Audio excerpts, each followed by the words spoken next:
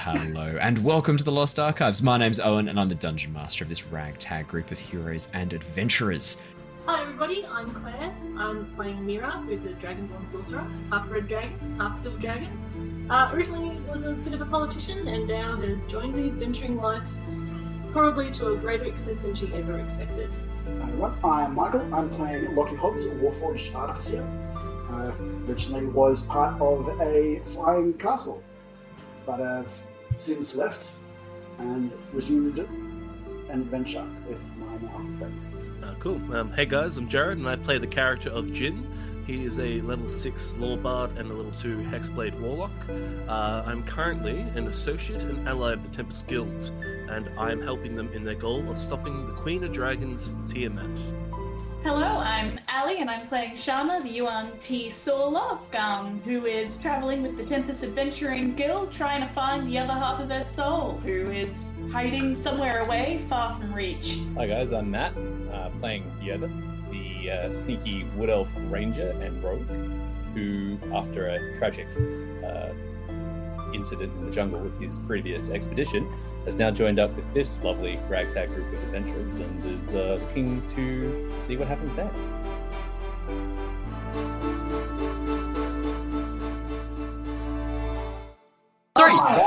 Hello! Give a wave! Cameras are popping in. Now we can wave. It takes a second for the cameras to pop in sometimes. Shit. Hello, everybody. How you doing? I gotcha. Yeah. How you doing, everybody? I gave them very little warning. We were in the middle of a really intense chat, and I was like, "Oh, by the way, stream starts in 3 seconds." And then it wasn't even 3 seconds. I think that was even unfair. Sorry, guys. This is revenge for all the times you try and make me laugh right before we start. So, welcome everybody. How you doing? Welcome back to the Lost Archives. My name's Owen. I'm the Dungeon Master. We've got all of our lovely players here with us tonight, except for Jared. Jared has the non-spicy flu original, also just called flu. He's got the flu. He's got the OG flu. So poor boy's tucked in bed with a big old bowl of chicken soup and his main coon to give him cuddles, and he's not coming on tonight. He's too sick. So we will continue on without him. And Jin might die this episode. I don't know. No. Jin will be fine. But yeah, it is a bit weird to be playing without our full cast, but that's okay. We'll soldier on. Jared's not here, but everyone else is, and we're going to have a amazing session tonight. Oh yeah, got some really cool stuff planned. Thank you everybody who came and joined me on Saturday morning for the Assassin's Creed Valhalla stream. Just impromptu, wanted to play a bit of Assassin's Creed Valhalla, so I did. That was great. Thank you for joining me. Had loads of fun. So thank you so much for that. I hope you enjoyed it as much as I enjoyed playing it.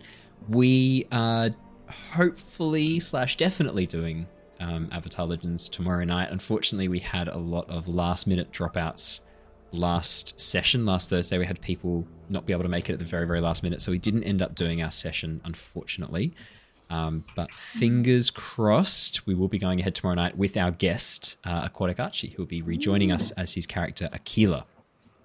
Now, I'm noticing that the gain on my mic is dropping down again. Are you guys hearing that too, or is it just me? No? It sounds okay? Sounds good. Right, okay, cool. I set up a little monitoring program to let me know if my mic drops below a certain threshold, and it was giving me little flashes, but I think it's just hypersensitive. I'm just going to tell him to calm right down, calm his farm, and we'll carry on as normal. Chill out, dude. Chill out, man. It's all okay. Right, I better do a bit of a recap for last session, and then we are going to dive headfirst into Tyranny of Dragons. Now, I do want to say we are very rapidly approaching the end of the Tyranny of Dragons campaign. These guys are powering through. So before too long, I reckon not going to be too much more these guys are going to be needing to do, because time's ticking away. Things are happening, and there is a timeline of things going on in the background. So every time they do one thing, there's things still happening in the world around them. So yeah, it's going to be interesting. But don't fear. We are working on our second campaign already. I have started the workings of it. I have the new theme music ready to go. I've been working on some of the artwork. And I have also written a large chunk of the story variations and changes that we're going to be making. I'm not going to reveal just yet what that second campaign is. We'll have to see as we approach. But I'm hoping all of these lovely people will be rejoining me for campaign 2. I think Yeah, everyone's nodding. Yeah, done. Everyone will be back. Oh, yeah. And one of the other big things I want to start implementing as well is more frequent guests. I'm hoping that we can have a guest character most sessions and stick around for a couple of sessions with us. So I've designed the overlay with that in mind, the new updated overlay. So get hyped for that, hoping to see lots more guests. Nice. We know lots of people who play D&D now. It's like a cult. We've brought loads of people on board. They've joined our cult. Now it's time to bring them onto the podcast and introduce them to the Lost Archives. Oh, you have no idea. It is ridiculous. We have the classes of cultists, like your little ones. Oh yeah. Like, in our other campaign that we play, we have a high school teacher that's now started a D&D club in a high school. Oh my god, amazing! We have That's me, which fantastic. I'm working on starting on D&D, maybe doing a D&D light with my before and after school care. Can I recommend Avatar Legends? If you want to play D&D light, Avatar Legends is where it's at. It's so easy to get into. That's a good idea. I'll send you the rule book. Yes, please. And I'm prescribing D&D for my patients, so yeah. Nice. That's fantastic. That's great. Yeah. Why have a psychotic break when you can play Dungeons and Dragons? Exactly. Don't do drugs. Do the other big D. Exactly. Don't do drugs. Do dice. Yeah. That should be our hashtag. Stay in session, kids. All right. Let me do. That's awesome. So it sounds like we're ready to rock and roll. We're gonna be. This is gonna be great. I'm excited, guys.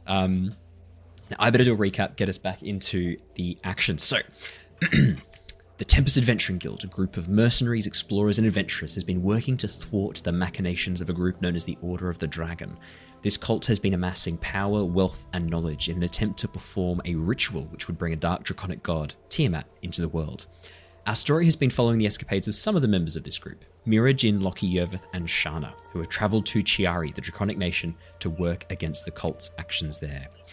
In the last few sessions, the group met with the Council of Oxenfurt, and despite meeting some initial resistance, pulled off some impressive political manoeuvres, namely forcing Lord Neverember, the party's biggest critic, to instead propose and support them as the Alliance representatives to be sent to Veluxur, the draconic capital of Chiari. The party also learnt the Emerald Enclave, a group of rangers, were being investigated by the Council. As they departed the Council chambers, a representative of the Enclave, an elven man dressed in white wolf fur-clad armour, called Dalen, pulled the party aside to talk. Dalen revealed he has been speaking with an unknown entity he has been calling the Voice of the Wilds. This entity led him to a crystal core left over from the Age of Giants, a core which the party quickly identified as being capable of planar travel. Dalen then revealed the Voice wanted to speak with the party too, however only Yervith was able to connect. The Voice of the Wilds turned out to be Lyra, currently in spirit form and in a demi-plane between Nostea and the Feywilds. It was revealed Lyra had been receiving the help of some Archfey. What they are getting out of this deal, though, kinda remains to be seen, but we know it's a bit sus. With the Emerald Enclave now working to investigate Duke Neverember, the group departed for Chiari.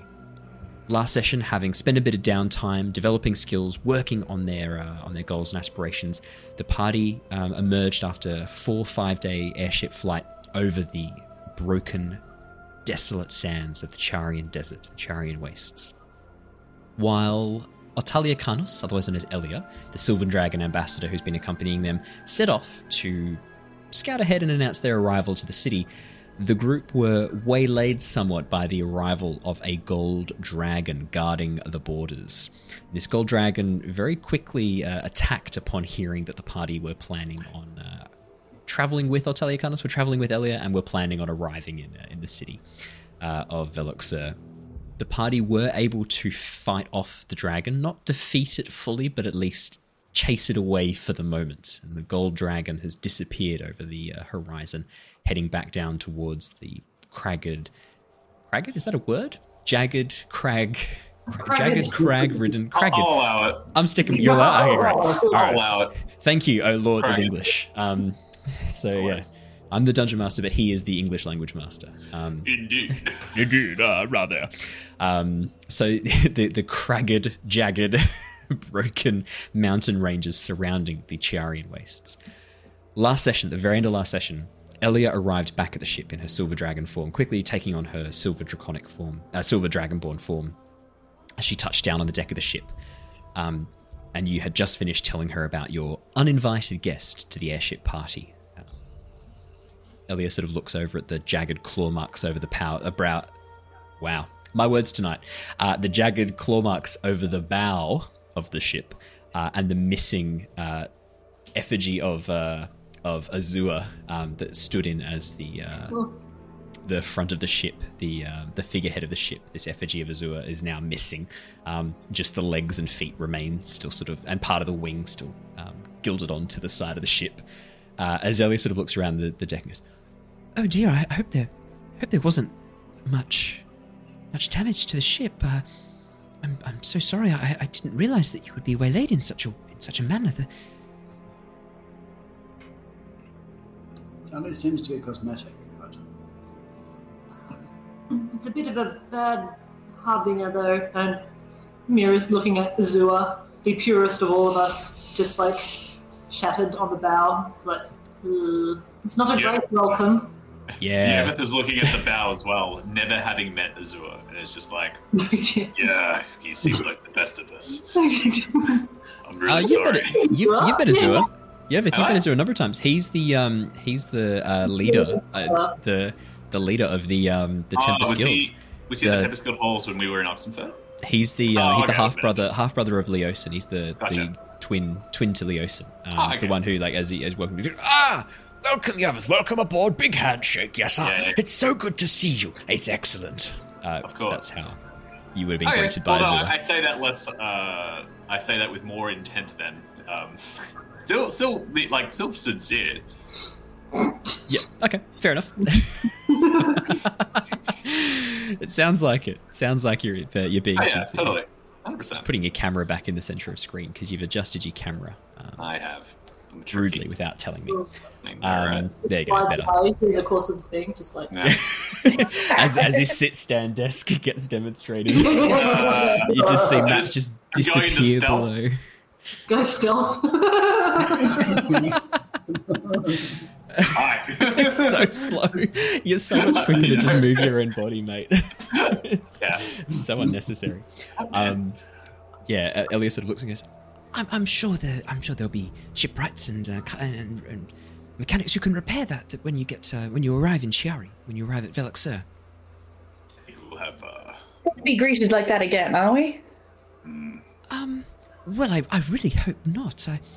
I did have a bit of a chance to come in and visited the council halls very briefly and connected with some of my contacts there, and it seems the situation in Veloxur is somewhat concerning. I was hoping to speak with all of you before we arrive, give you a bit of a briefing on the situation, and I believe you had some questions. And Mira, you had some questions as well about what's to come. Well, yes, I think some of that has been answered, which is just looking at the ship. Yes. Yeah. But yes, a briefing would be good, at least to know the lay of the land. Indeed. Well, I have some cards ready in my quarters and some maps that I can pull out and give you a bit of a layout of the city, and we can talk through what you need to know. Does that sound? It's so good. Yes. Should we try and repair the ship? What do you think, Lockie? Is the plan still to get to the city by foot? Yes, I think we'll try and land just outside the city. I have a friend who has an estate. We can park the airship there. They manage delivery and supplies of a number of goods. They have an airship dock there. We could dock the airship, hoping to pass off as some sort of trader. And yes, hopefully we can depart there without too much trouble. That's far more civilized than what I had in mind. I thought we could trek through the desert, but if that's if you're okay with that, so am I. The Chiarian desert is full of much danger. I would not walk across it unless as a last resort, as there was dire need. During the day, temperatures can reach 45, 50 degrees Celsius, and at night drop down below freezing. It is a place of extremes. No shelter, yes, no water. And, a number of life forms there are quite deadly. There are species of giant burrowing scorpion that lie in wait below the sands. Their venom is a powerful neurotoxin. It is a most unpleasant way to die. Sounds quite pleasant. Well, if that's the case, bring on the estate then. Yes, I think parking at a vineyard and estate might be a bit nicer, hopefully. Especially their wine. Yes, indeed. Well, I should warn you, the draconic wine is rather strong for those of you who aren't quite used to it. I know, Mira, you were never much of a drinker. Well, I've had a couple of nights out with the adventuring crew now, but no. Oh, that's good to hear. You used to hate all that, what did you call it? Brown nosing? Oh, yeah, well, yes. Copper nosing. Yes. Yes, I do warn you, be very careful. Draconic wines are, they're named after gemstones, sapphire, ruby, emerald. Sapphire being the least strong, ruby being stronger, and emerald being the strongest. Emerald I don't think is safe for non-draconic people to consume. I believe it has a very worrying effect on their physiology. Perhaps it's best if you stick to sapphire.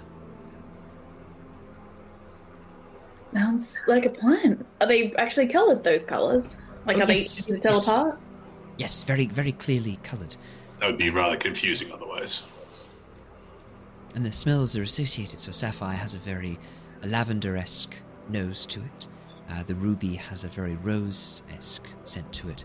And the emerald, it's almost like a herbal sort of smell, maybe like a thyme or a basil sort of combination. It's a very specialized flavor, a very an acquired taste.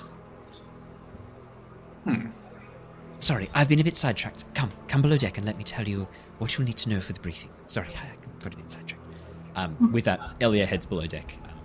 I kind of side whisper to Shana. I'm just like, she does like a drop or two. That's true. To be honest, I kind of want to try it. I mean, not now, but maybe on the way home. Oh, it's quite strong. Well, you're kind of half scale, so maybe it won't affect you as much. Yeah, I mean, assuming it has more to do with scales than actual physiology, but yeah, everyone knows that scales are an important part of the alcohol dehydrogenase pathway. It's one thing. I think that's how it works. Yeah. Mira, what sort of side effects was she getting at with the emerald one? Physiology? That sounds a bit extreme. Well, it is a draconic drink, so it can give you some draconic side effects. Yeah, you remember, Mira, one of the events you were at, a delegation of mountain dwarves from Balmir came out to discuss various treasures that have been acquired by a rogue dragon that were of dwarven origin. This has been going on for about 50 years, this dispute, and finally an agreement was made to split the hoard. Some of the items were returned to the dwarves, most were not.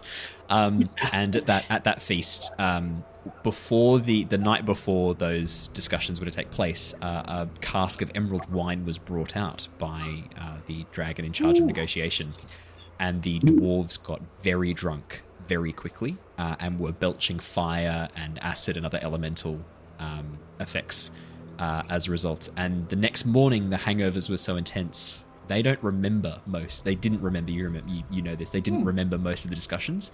And so when they arrived back, and the king of dwarves kind of was like, where the fuck's my treasure? Oh, this is all we could negotiate. Oh, just please stop talking so loudly. And this was sort of part of your early political tutelage. You know that was a deliberate move, 100%. Mm-hmm. I kind of, on the way downstairs, I regaled the story exactly like that. Elia sort of turns around and nods and goes, yes, that was a rather clever move. Secured a vast amount of treasure. Otherwise would have had to have been handed back. I believe a large collection of the largest moonstones ever to be recovered are still in our hoard, still in our treasury as a result of that. It was a fine move. It's not, look, no one forced the dwarves to drink that much. Did we know they would? Yes. They're dwarves. Did we warn them about the dangers of emerald wine? We might have mentioned it in passing. So simple yet so effective. That's politics, my friend. Right, I guess we're gonna not bring that up when trying to secure the dwarf's help against our client. They don't remember it. It's fine. Mira, you know for a fact that this is still a sore point for a number of dwarves, and this is an ongoing effect. Like, this is still ongoing, affecting the relationship between the mountain dwarves of Balmir and the dragons of Chiari. You know that this is still. There's still a bit of a. It's good natured, but there is an undercurrent there that, is still like, so you still stole shit from us, dragons. At some point, we would like it back.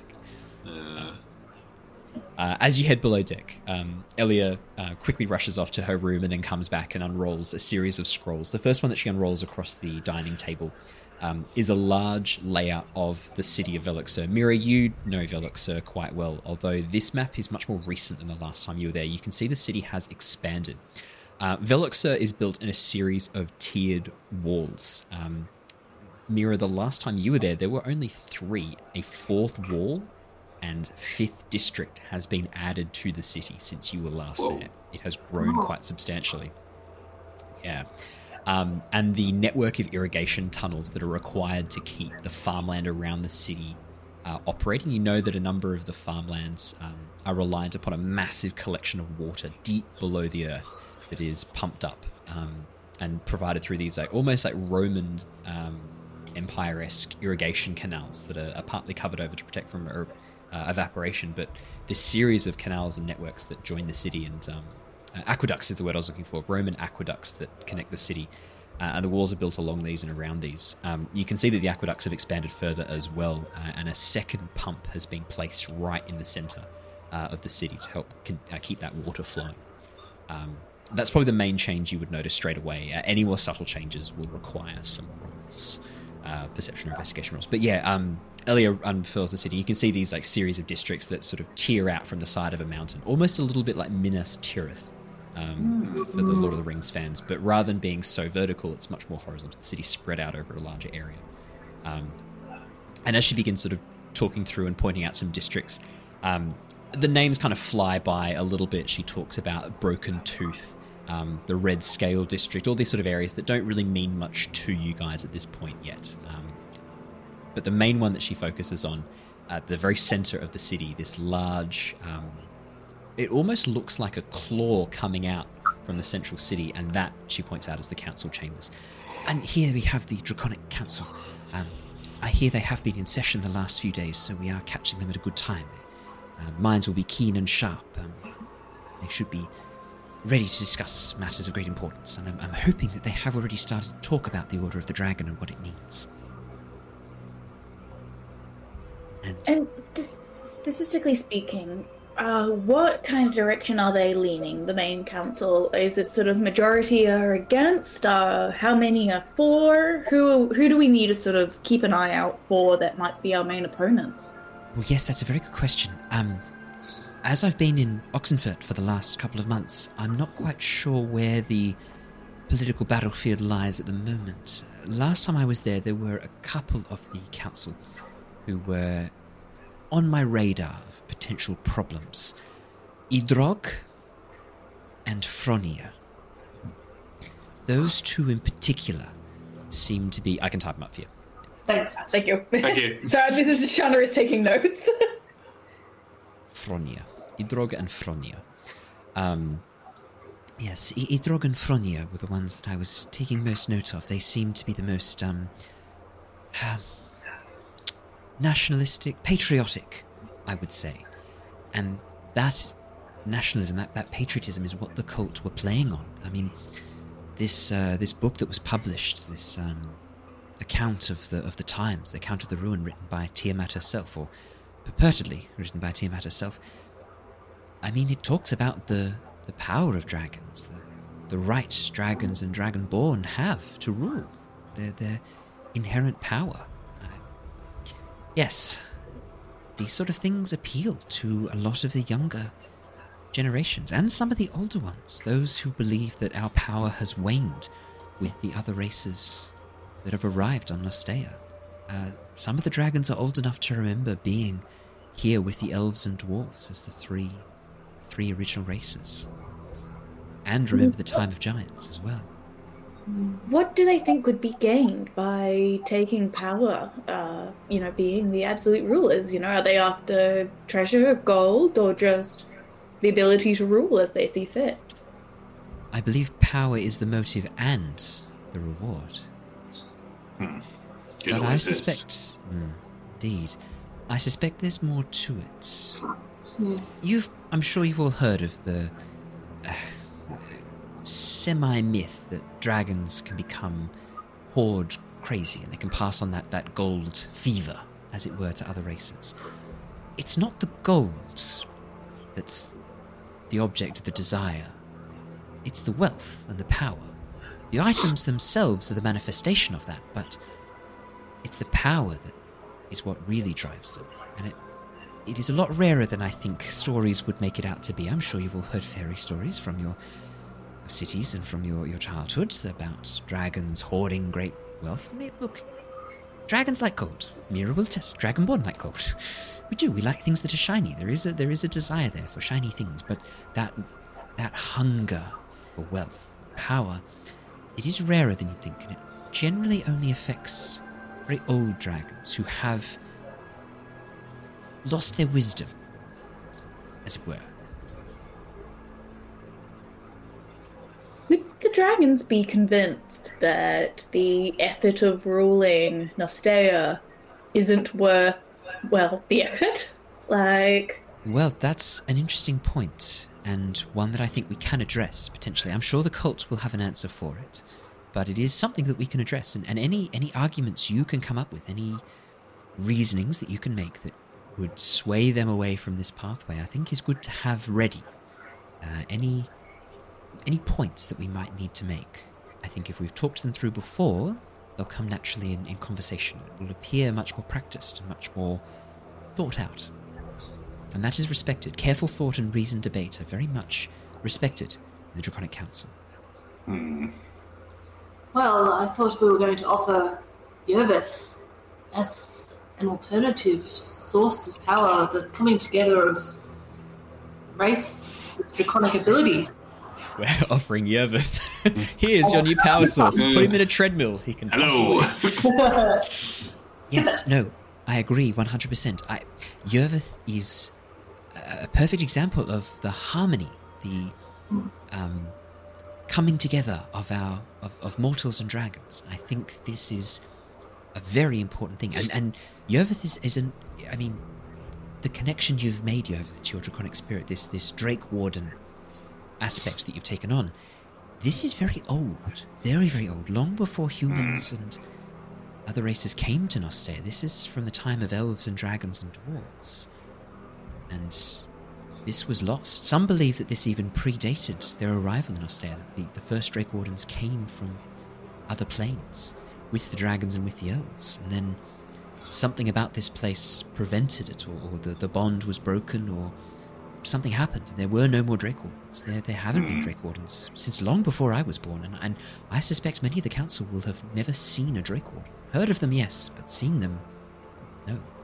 Do you believe that perhaps some of the secrets of the Drake Warden lie in the city? Have you heard of anything, or heard of any secrets or rumors? Well, there is an archive of knowledge deep below the city. Really? A collection. Yes, a collection of knowledge gathered from, our entire history as dragons. However, access is very much restricted. Unfortunately, a lot of it is in the hands of a single dragon, an ancient gold dragon. I guess he's hoarding a different type of treasure then. Indeed, a different type of power, knowledge. If you don't mind me asking. What was that, sorry?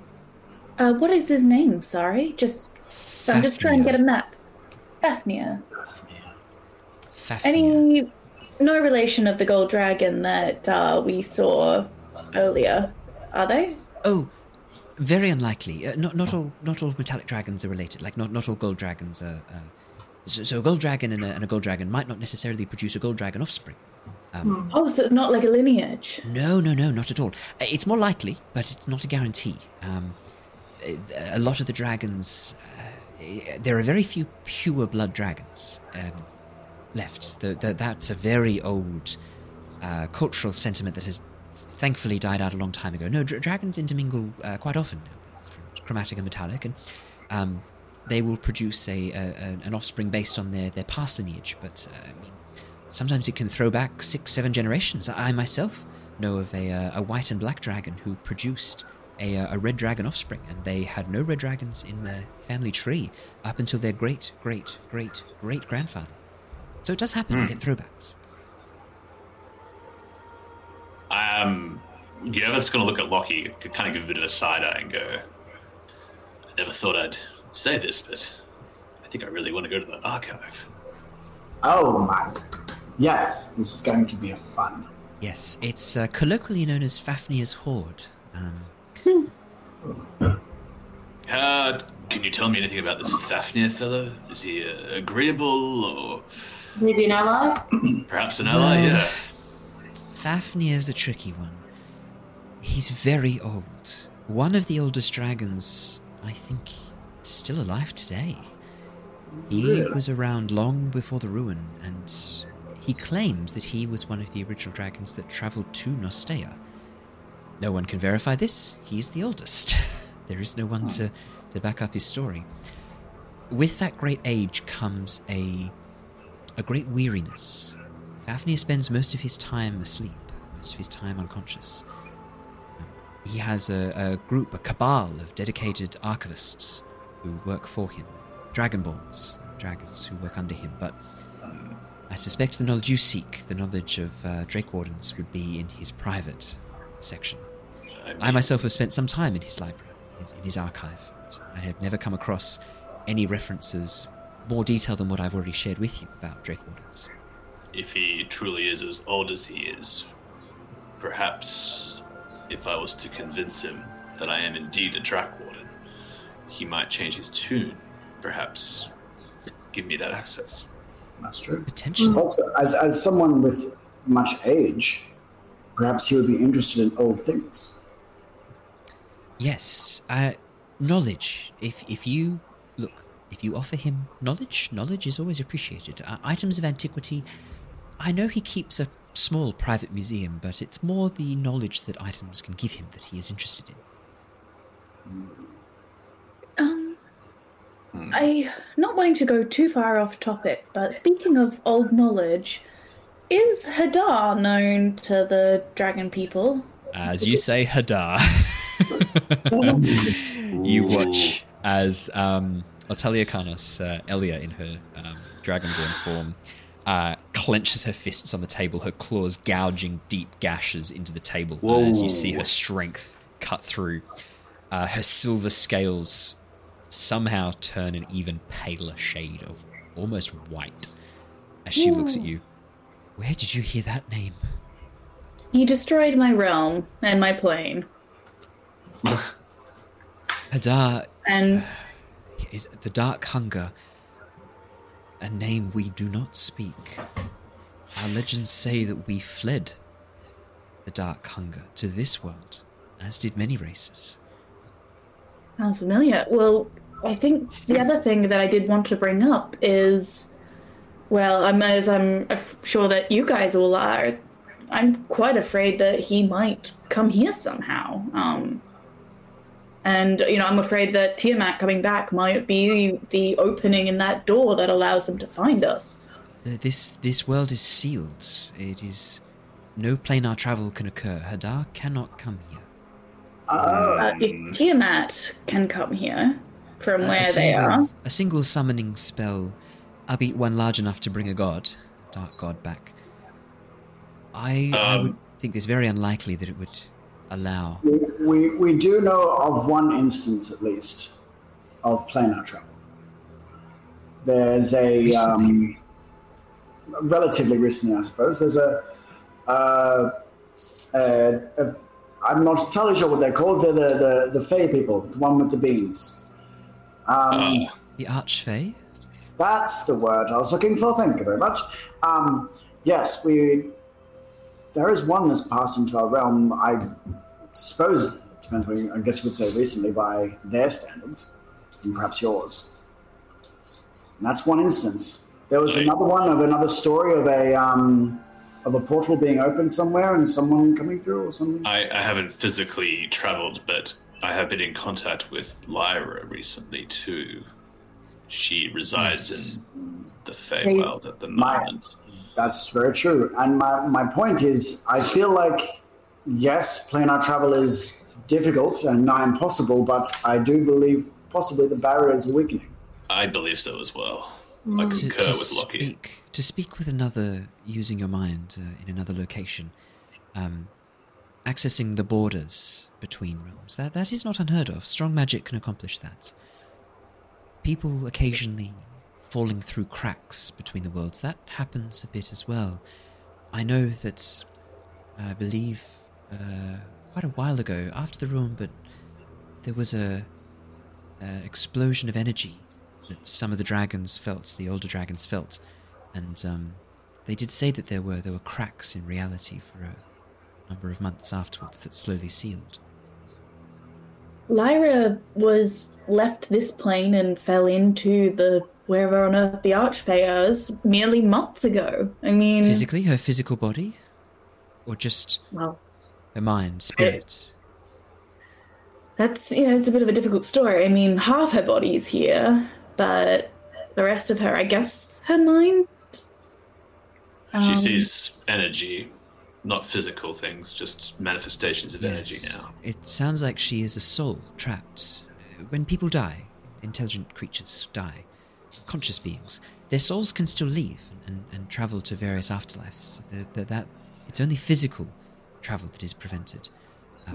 That Lyra is trapped between worlds in the border realm is unusual to be stuck there. She has unfinished business, I assume, but to not come back as a ghost, to be trapped in between, that is a bit more unusual. Sign of weakening barriers. Yes, Yovith, sorry, I didn't mean to interrupt. It appears, no, my apologies. It appears the Archfey have some other machination at hand. They have their sights set on Lyra for something. I don't know what their motives are yet, but it can't be good. No, Archfey are tricky. They're not malevolent per se. It's just what they deem to be benevolence, what they see as good and bad, is very different to what you and I might see as good and bad. Their morals are very different. They're very capricious beings. Mischievous, yes. Deliberately harmful? Sometimes.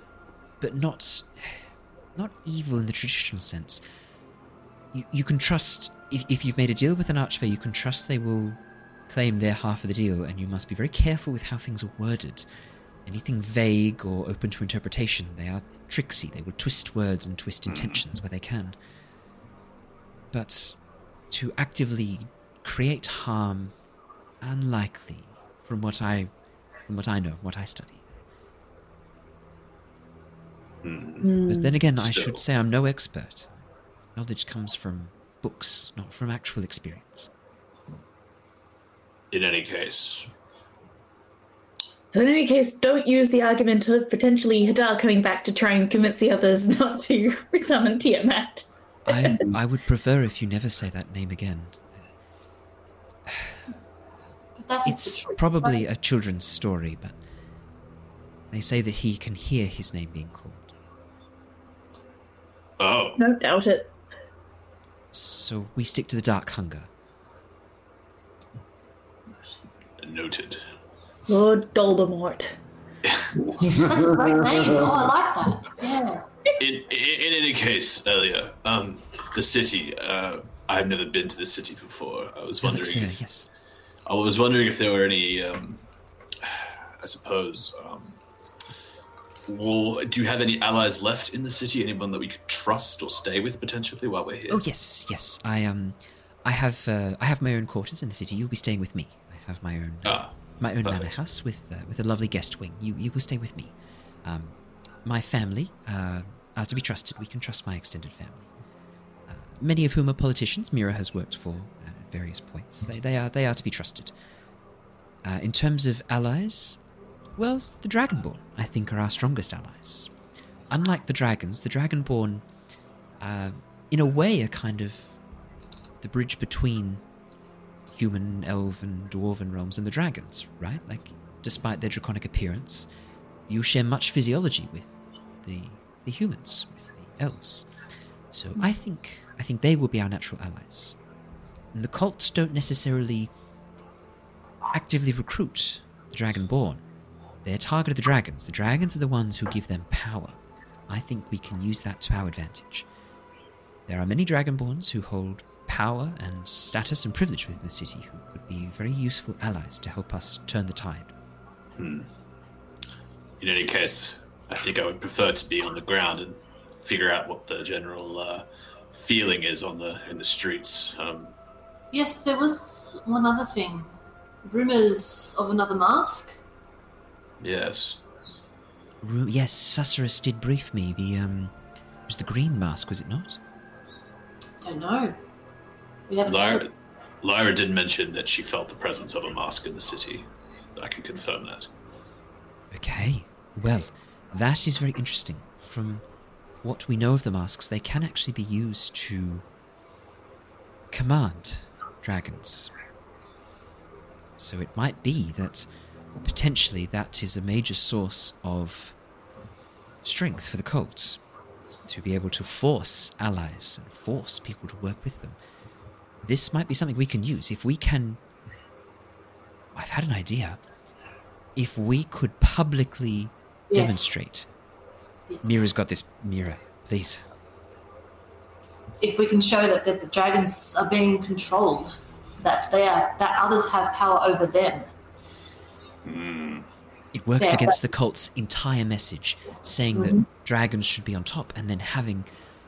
I mean, ideally, we're going to find a human or an elf wielding the mask. That would be so good. We could use that.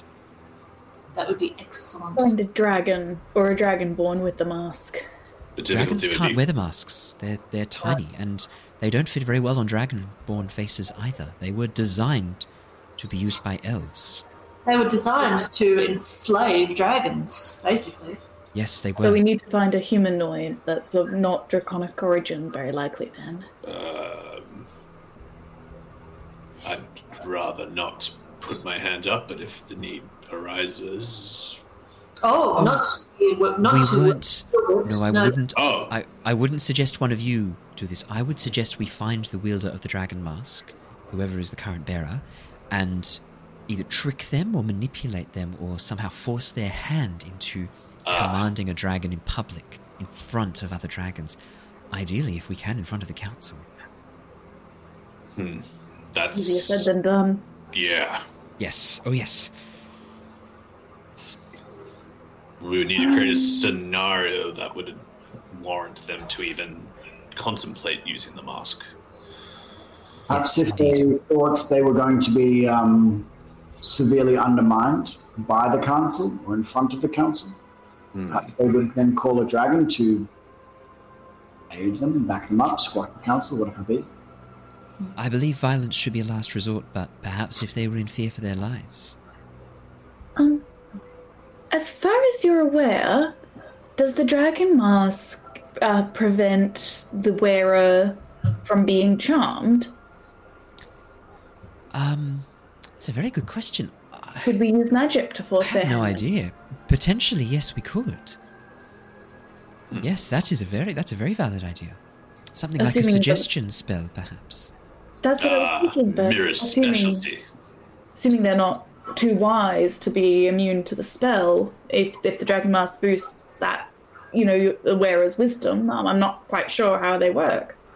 No, I'm not sure if they have any resistance against charm.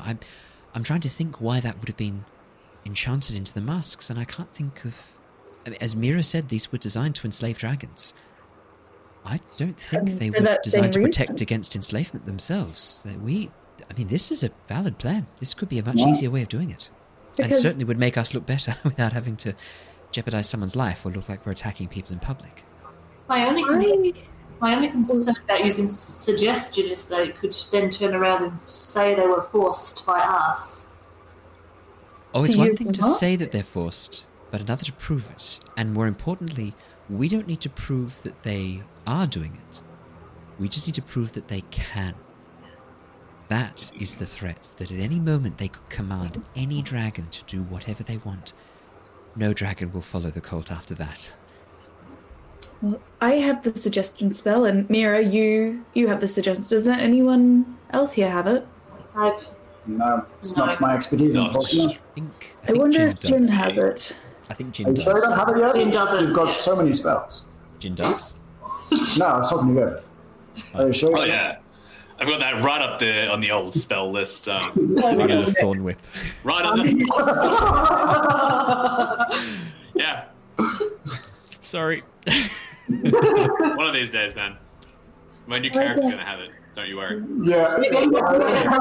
Next campaign. Yeah. I love this idea of you like walking in as the new character and being like, I have my credentials right here, and you just whip out a thorn whip and slam it down on the desk.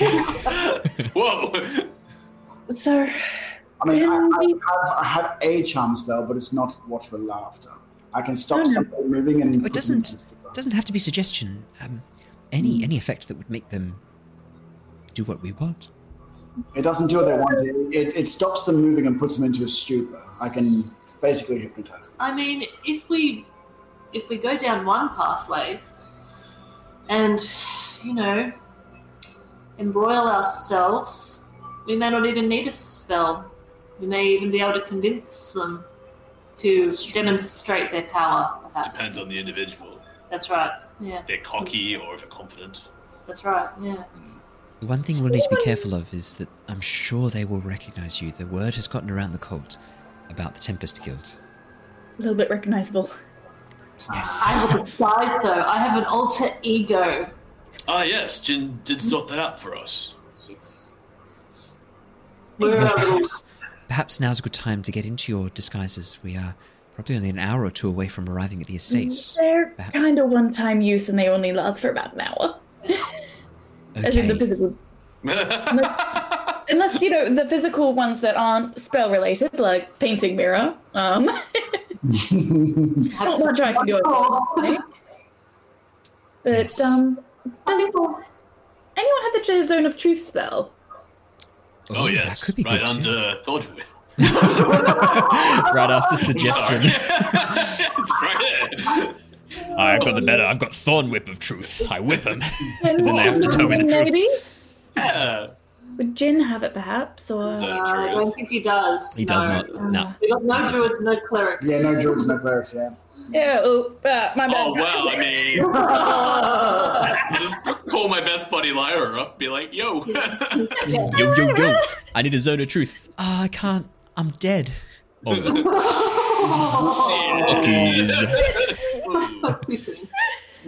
I'm sorry, I'm an incorporeal being who's neither here nor there, stuck in some limbo state between worlds. But technically not dead.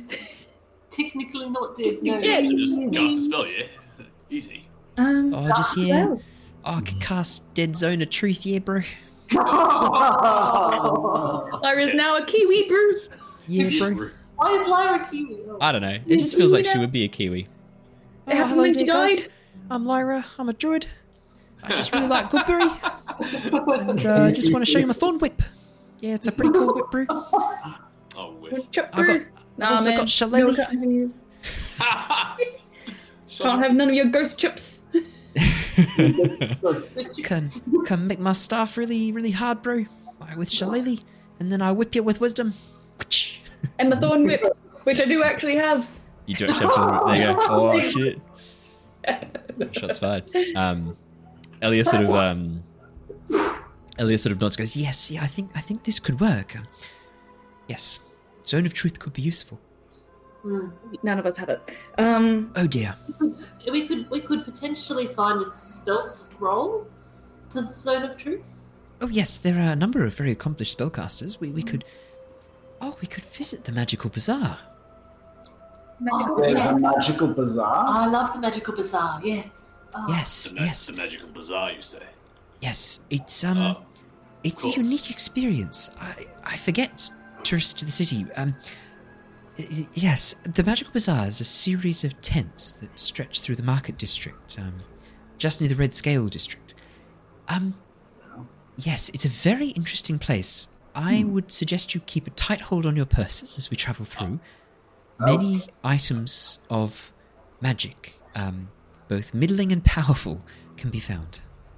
Are there any people there peddling magic beans by any chance? Just magic beans? Not that I'm aware of. No. I mean, I'm just saying, we came across that in Oxenford, so I wasn't sure. Maybe they have I'm just saying. I mean, there are. I mean, I have heard of franchising. I have heard of magic beans that when you plant them, some random effects can occur. That would be quite a rare item. Perhaps we could find that for you. Not the bean I was thinking of, but still sounds very interesting. I think that to get close to this individual with the mask, though, subterfuge might be the best way. Indeed. Showing interest in their teachings. They would definitely need to be part of the dragon cult, though, correct? It wouldn't be just a random bearer. Maybe. I assume it's part of the cult. They're amassing allies for the cult. Yes, all the dragon masks belong to the cult right now. How common not all of them. How common are races other than Dragonborn and dragons in the city? There are a few. Yes, there are a few. No permanent residents. One of the slightly older laws that still has yet to be changed. To live inside Velixur, you must be a dragon or dragonborn. The outer district, outside the walls, is where other races can live. But it is excuse the term, a draconian law that has hung on. An outdated law. Yes, one must be a dragon or dragonborn to live within the city walls. Sorry to interrupt. I just had a thought. We left that other dragon mask back at Oxenford, didn't we? Dragon mask? We don't have a dragon mask. We didn't have? You have Varum. You've got the previous... Varum. So you... The other, our interns have it. That's right. Because I did have the thought, if we can get our hands on that one, we can then, in a very safe and controlled way, prove that the dragon mark can take control of a dragon. Yeah. Without having to set somebody up or go through some elaborate scheme. We just say, here's a dragon mask. This is what it does. If you give us permission, we'll cast it on you. Promise we won't do anything bad. And then at least show them what the power does. Yeah. Unfortunately, Varum went to the Tomb of Diodorus to try and locate his mask, which had been stolen. That's why he was at the scrying pool, was to try and find the location of his mask. And we don't know who stole it, right? I would say you have a number of hints as to who stole it. We did know. No. It's what's her name? Our old mate from the snow. What's her name? I've written it down. I've lost my book. I had to redo my notes because I lost my book. As long as you've written it down. As long as you've written it down, that's all that matters, hey? It's in my book. Okay. Which is not here. Your little blue one. My little dragon one. Oh, that's cool. As long as you've got it. Yeah, she's the power-hungry one who doesn't care about religion and showed us around the Winter Lodge. Shall I tell you who you're thinking of, or shall I leave you? I know everything about her, but Shana doesn't. Talus. Talus, yeah. Talus. She's got who had already started preemptively calling herself Talus the White when you saw her. You have mentioned that name. Yeah. Although Lucky doesn't know that because that was... Talari. Yeah, I don't know if you ever has met Talus. No, none of you have met Talus except she'll tell you. Yeah, she'll tell you. Yeah. Yes. I'm thinking perhaps maybe on our first day in Velixur, I will head to the council chambers and see what I can learn. I'm thinking maybe if we can locate someone to disguise you or find a way to disguise you and have you out on the streets gathering intel and information. We know the cult are recruiting. We know they are. If you can try and frequent some of the locations where they may have been recruiting from, I have a list of locations that I was planning on sending my people to check out. You can pick however many you want to look at from that list to go and investigate. I believe 3 of them are taverns as well. They seem to be recruiting from the working force as they finish and head to the tavern for a drink. We can at least check out one with our disguises as they stand for an hour. Yes, I am worried that your disguises seem very convincing, and as an emergency style thing, I'm hoping that you keep them for that. Perhaps if we can find a slightly less convincing disguise, or maybe find a way to hide your appearance for a bit longer. Yes. And hope that you are able to overhear or at least learn something from some people in those locations. Are there any other yuan tea in the city? Yuan tea? No. Yeah, the snake tail might be a little bit of a dead giveaway, I'm afraid, for me. Yes, we'll need some magic to try and keep that hidden. I know the spell Disguise Self would do the job. Perhaps if we can find a way to get you all some spell scrolls of Disguise Self, or maybe some slightly longer use of Disguise Self. Yes. See what I can do. Okay. That sounds like it. I think as soon as we can try and infiltrate the cult and find the masks, the better. The more convincing we'll be to the council. Or perhaps we could just send our friend Jin here in to do it all for us. Jin sort of looks up and goes, "Oh, I'm sorry, I was a million miles away." I was just saying, we're talking about sabotage and blending in. Well, you know how much I like to infiltrate when I can. I can hit the ground running, as it were, see if I can figure out some things for us, if you'd like. I don't see why not. I believe Jin here is probably the most qualified of us all. He can blend in with anyone or anything, so... Well, I am fairly accomplished at disguise. Scoping out like spy stuff. Yeah. Just keep in mind, you go in by yourself. There's no backup. Well, I'll have to make do then. Maybe just to scout ahead, and then we can all, infiltrate later. I'm good at not getting spotted, but blending in and talking to people, that's not my thing. I'm so good at talking to people. They love me. Oh, yes. Perhaps if Jin scouts out a location, you could tail them. That's a good idea. It sounds like a plan. Could give us time to go and see this library. Yes. Yeah. That's true. We should do that. Well, perhaps would you like to try and start with that today? I think that's a good idea. The more the information we have, the better. Absolutely. All right. Because Jared's not here to tell us what Jin would do, I'm going to let him decide whether Jin accompanies you to the archives or not. And we will deal with that when he is back. So I will... Because he may want to go check out the archives. So I will leave it that at the moment Jin is in a super state.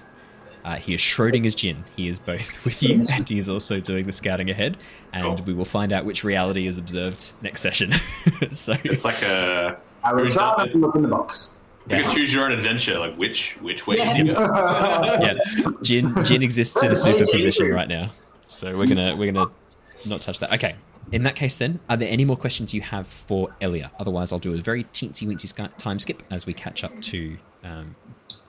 the only thing that you would probably mention to Elia is the thing that he mentioned last session would be which would be just fixing Yervith's mind. Just whenever they get the chance to do that, he would just maybe remind Elia again about. Do you want to? You actually haven't had a chance to ask this of her. Sorry, because we haven't role played this yet. So this will be the first time you're asking her. Do you ask this of her in front of the others? Or no. Privately. Okay, good. Privately. So as she wraps up the meeting and everyone heads off to go get ready and get their stuff together, she heads down to her rooms. Yervith, you follow, knock on the door, and she invites you in and closes the door and sits down and goes, "Yes, Yervith, what can I help with?" So I know things are moving quite quickly, and I haven't had the chance to say this, but you mentioned back in Oxenfurt that you could fix Faram's mind. You had some way of doing that. Yes, we were hoping we could piece back together the fragments of his memories and personality. I fear that of late, my memories may not all be my own. I feel as though I may have lost my mind many years ago. There are things that don't quite add up, things that I'm puzzled about. When I saw Lyra in that place, it reminded me of something that I'd read maybe as a child, but I don't remember much of my childhood. I don't really even remember how I ended up in Oxenfurt in the first place. Tell me what you do remember, Yovith. We'll see what we can piece together. Sometimes just talking about these things can help. Well, I remember vaguely. I thought I was in Oxenfurt to learn from something. I've always been good with my hands and good at thieving, and well, as a ranger, I would have gone there to practice skills. And he sort of rolls up his arm at this point. He rolls up his sleeve, and there's like brands and scars on his arms that he's kind of kept hidden from everyone. And he goes, "But that doesn't explain these brands. They're from the guards. They're from the guards in Oxenfurt. But I never got caught. Not that I can remember." She examines them closely, running her cool fingers over your skin as she looks closely, and you can feel the cold scales, the cold silver scales, and the sharp claws to the touch, but very gently as she sort of examines them and traces their lines. Yes, these are very old. You've had these for most of your life. Scar tissue around here is fully keratinized, and if we come over this side as well, I can see this is a burn mark. This was almost a... This was a brand. A hot iron was applied to this skin here. You have no memory of this? Not that I can recall. I can't say I'm too surprised. You said you were a child when this happened. That is a fairly traumatic thing for a child to go through. I was young. I was certainly young. It doesn't make any sense. I mean, perhaps I was on the streets when I was younger, and maybe I got caught. I don't know. It doesn't. To face such pain as such a young soul is. Sometimes it's too much, and rather than feel the pain, the mind seals it away, pushes it aside, and locks it out so it can't hurt you anymore. I'm not surprised. It sounds like you went through some pretty awful things as a young child, Yovith. I would not be surprised if your mind had sealed those away to protect you. Yeah, I mean, I think you're right. I think I've suspected it for a long time, but... He kind of like rolls the sleeve up a little bit, like... Keep them hidden. Why? Are you ashamed of them? Are you... It's just hard to look at sometimes. It reminds me of something. I could try and remove the scars if you wished, if it was the sight of them, but I would be reticent to do so. At the moment, these are a tangible link to your history, and while you may not want to connect with it now, or you might not have wanted to connect with it when you were younger, you may do so in the future. If you asked this of me, I would, but... No, I feel I need to remember, I need to understand my past. I feel that as though it holds me back from my future, my connection with my spirit now. I feel as though if I don't come to peace with it, understand it, I feel as though it holds me back. If we cannot remember the mistakes of our past, how can we possibly hope to learn from them? I understand completely, Yovith. There may be something I can help with. Close your eyes. I want you to clear your thoughts. I'm going to place my hands upon your temples. Just keep your eyes closed. And as you close your eyes, she places her 2 fingers on either side of your temples. I want you to concentrate. Think of a place, time when you were calm and at peace and happy. Picture it very clearly and firmly in your mind. Yovith, can I have you please roll me a D100? Shit. First roll of the night, guys. I know. 16. Pretty low. Yeah, first roll of the night, 16. I know, it's just been roleplay so far. Well, technically there's been lots of role play, but Yovith, as as you concentrate and picture this, what do you picture? What is the calm, happy place that you imagine? This calm, serene location? I think probably Yervith probably pictures himself like perched up on a tree somewhere, a nice forest. Very classic forest, very green tree. River running behind, just the calm sound of running water. Yeah. Perhaps maybe younger in his own mind. Potentially, I guess maybe late teens for an elf. I don't know what that would actually equate to. 60 to 70. Yeah. Elves mature at around about 100. Yeah. Yeah. And then probably the sounds of maybe his family in the background, but not quite tangible in his mind at this point. Yeah. Just sounds of familiar voices and yeah, that sort of thing. As you picture this, you feel this wash of energy and magic pulse from in front of you where Elia is standing. And you watch as the landscape around you shifts and turns, the trees growing and forming stone walls, the grass dying, crumbling to dust to form a dirty pavement. As the sounds of family turn into the cacophony of the city noises, and the sun, the bright sun overhead, shadowed by the tall, imposing buildings and walls on either side. The brook becomes an open sewer in the street next to you, as it very quickly becomes the slums of Oxenfurt around you. And you continue to youthen, finding yourself younger and younger and younger, dressed in rags, starving on the streets. And as you turn in fear, suddenly this fear filling your mind, filling your heart, a dark shape looms over you and strikes you across the face, sending you hurtling into the paving stones. The gauntleted fist, the city guard. The shock pushes you awake, and you open your eyes gasping, staring into Elia's face as she pulls her hands away, places a hand on your chest and goes, "Breathe, Yervith, look into my eyes, breathe, in and out." I'm sorry, you went to a very dark place very quickly, I had to pull you out.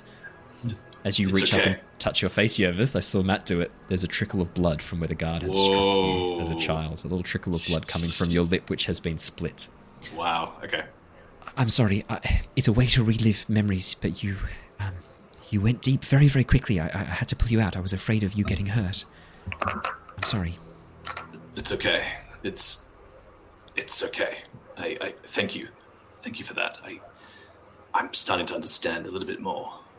I was hoping to start slowly. That's why we went for the calm, peaceful place first. But, yeah. Perhaps we can try again when you feel up to it. We'll have some tea. We'll sit down and light some incense, and we'll make it a very calm environment, shall we? Probably being on the airship's not helping. We're being jolted about a bit, and we're about to head into Velox. I'm sure there's a bit of anxiety there as well. So I wouldn't write it off just yet. I think this could work. I think so too. If you really want to, I'm there. You're not there. Lockie's head pops out from under the bed. Oh, if you really want to. You could just tune up your central processing gear and then you'd have no problems with these memories.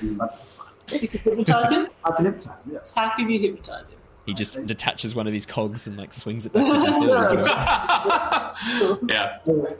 It'd be great because when he says don't look into my eyes, you're like, okay, so I'm not going to blink. I know, you never blink. I know, just look at my eyes. Here we go. And then your eyes start moving as well. Yeah, exactly. Yeah, you produce your own metronome. Elia sort of takes a hand off your chest, looks and goes, "Are you okay? I'm sorry. I wasn't expecting you to fall into darkness so quickly. I'm sorry. I should have warned you what I was planning to do." No, it's okay. I think I need to face it before I can be done with it. That is often the way. I think it is very brave of you to try and face these things, Yervith. It just feels like all my life I've been running away from something, yet also chasing. I guess in a way we're all chasing something that we want, some desire or some hope. And I guess as well we're all kind of running from mistakes as well. I think the real challenge is to turn and face and fight off the mistakes. I think only then can you find your goal. It just feels like I've been running for so long, and I feel like now it's the time to face it. Whatever it may be, whatever's holding me back. Absolutely. I mean, not to be a downer, but if we fail, if we are to fail in our mission, potentially it could mean the end of the world. At least for humans and elves and dwarves. I'm sure the dragons will be doing quite well, but now's a good time to reconcile any differences you need and right any wrongs that you feel stand in your ledger. That's right. That's why I thought I'd speak to you. I just want to be my best self for whatever comes ahead. Indeed. One more piece of advice, Yeveth. Your past does not define you 100%. Your choices now do as well. Whatever you find, whatever you learn from your past, it's not who you are. It's who you were. I hope that helps. Those are some wise words, Elia. I appreciate it. I'm a politician. I'm very good at sounding wise. Oh, no. By all means, your words hold weight. I'm very pleased. If there's anything else I can help with, please don't hesitate to let me know. I think that's enough for now. Thank you. Anytime. I'll be going. Rest up, and I think you and Eleonora are going to do some great work. Eleanor are going to do some great work. I'm sure we will. You did. That was good. I'm sure we will. Alrighty. Anyone else doing anything on the airship before we arrive at the plantation, the estate? Lockie, do you want to have a chat with Mira? That's all right. Lockie wanted to have a chat with Mira, and Shana, what did you want to do? She just wants to check on the security of the box and make sure it's secure while we're away. Shana, box be secure. She's not even around with another roll hand. Not even make you roll for it. As you come downstairs, Arvel is there in the engine room. Here to investigate the box again, Shana. Yes, only the 7th time today. It's still welded to the wall, and it still resembles some sort of toolkit. Appreciate it. Thank you. I have told you, and I will say it again. I will guard this as I guard the airship with my life. Alrighty. Walk back out again. Perfect. Well, do you walk though, or do you slither back out of there? I don't know. Sorry. Lockie, over to you. You wanted to talk to Mira? I pass into your hands. Sure. Where would Lockie find Mira? If we're getting ready to land, then she's probably cleaning up the kitchen so that it looks really nice. Packing away the bread. Yeah, that's right. Yeah. Get supplies. We'll slip in. Medalist. Yeah, absolutely. Mm-hmm. He'll clump his way in.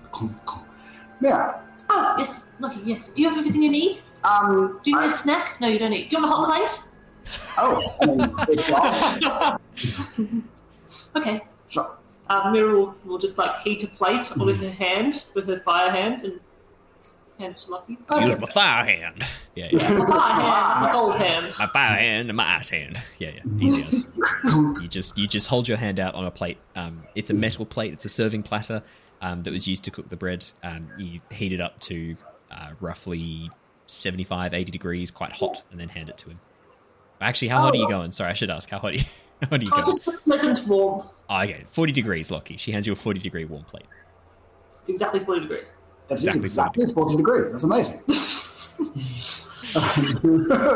After he consumes that, I did have a thought, because I'm trying to remember. I believe it was Shana that mentioned an idea. Yes. In place of bringing Tiamat through, if we were to bring somebody through. Yes. I can see that you're taking up a conversation which you've probably had in your own head. Yes. Okay. Well, my thought was, if we need to bring somebody through, what kind of being would we want on this side? A benevolent one? That is a thought, but the problem is goodness, which is, a value all in itself, can be twisted and thwarted. Somebody that thinks they're doing good can be doing evil. Is this specific to me? No, my dear. No. You're doing well. But now that you mentioned it. But now that you mention it, no, that's a different conversation. I'll put that aside. Wait, I'll just jump in. It's okay. But that is my worry, is if we bring someone in that's good, that can be twisted to do evil. If we bring someone in that is evil, then that's just going to be disastrous. If we bring somebody in that is chaotic, then we're just spreading chaos. If we bring someone in that's law, well, laws can be unjust. Yes, I think Shana said something about bringing a bit of chaos, which wasn't appealing to me. Yes. My thought was, the god of the giants, which is just the storm, is perfectly neutral. And as a perfectly neutral being, doesn't that put them in some ways above corruptibility? Because that is my fear, that we bring them through someone that is ultimately powerful into this side, and they are either by designation chaotic and evil, or lawful and corruptible, or some mixture of them. I would argue that a truly neutral being is infinitely corruptible in any direction. Just for fun. Just for fun. Yeah, I see. Lockie's not thinking this. That's just an Owen thought. No, I think I know what you said. So, in terms of what Mira thinks, she's like, so incorruptible as the elements are incorruptible. Well, yes. Is that what you mean? I mean, a storm will strike, but it doesn't care what it strikes. It doesn't mean to strike. It doesn't mean to be evil. Wind doesn't mean to push your trio, but it lacks intent. It lacks intent, and with intent comes the with intent comes agenda, right? Like, yeah, there is something. Okay. Getting into some deep, heavy philosophy here. I love it. Well, Lockie, I see your point. As someone who not commands, that's a bit strong, whoops, who channels elemental energy. Mira says all of that. Oh, yeah, she does. No, she does. She does. I can see what you mean. True master of the elements. Yes, master of the elements. As master of all 4 elements, no. Yes, one day. I see what you mean. For a long time, I thought that my powers controlled me, but equally I can control them. If we brought something like that through, who knows what would happen, though.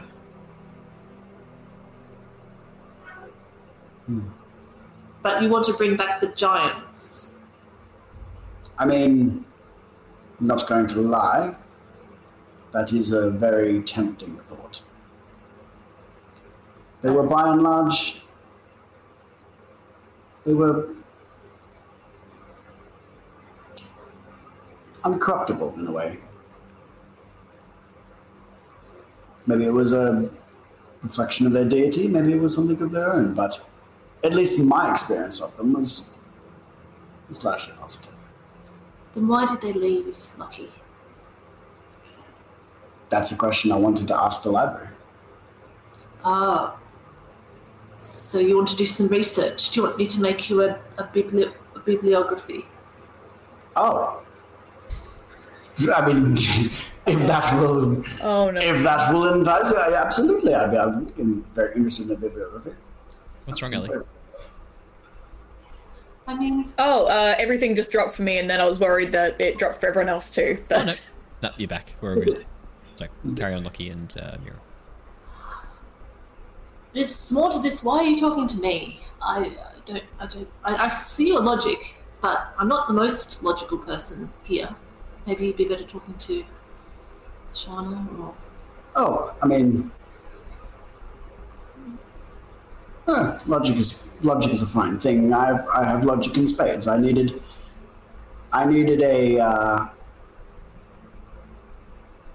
someone that is also good in their way. Just in case my ideas were heading in the wrong direction.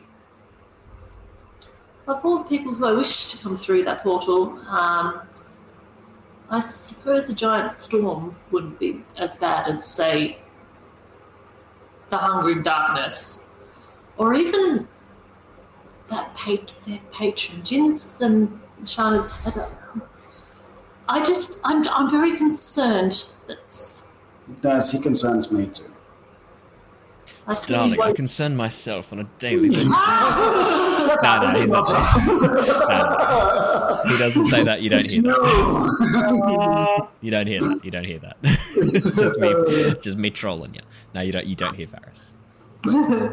If there is an alternative like that, it may come to the point where we have to maybe step in. That might be that would be a good option for research. I'm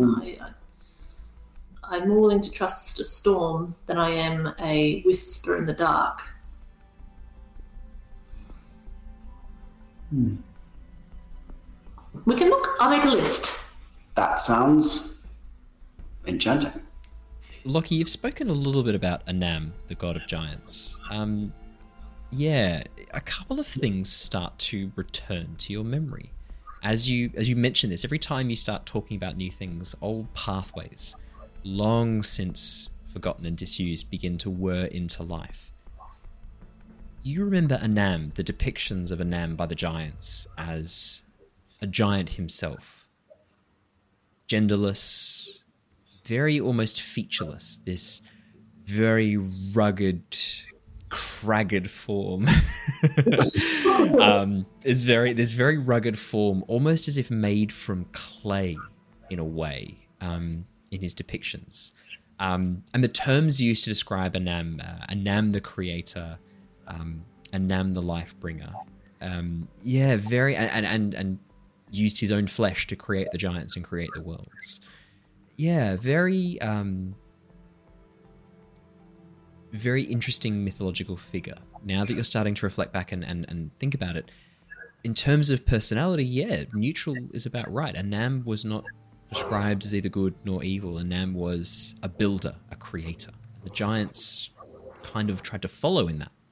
That was a lot of the goals of the giants was to build and create in honor of Anam, their creator, and to innovate and learn.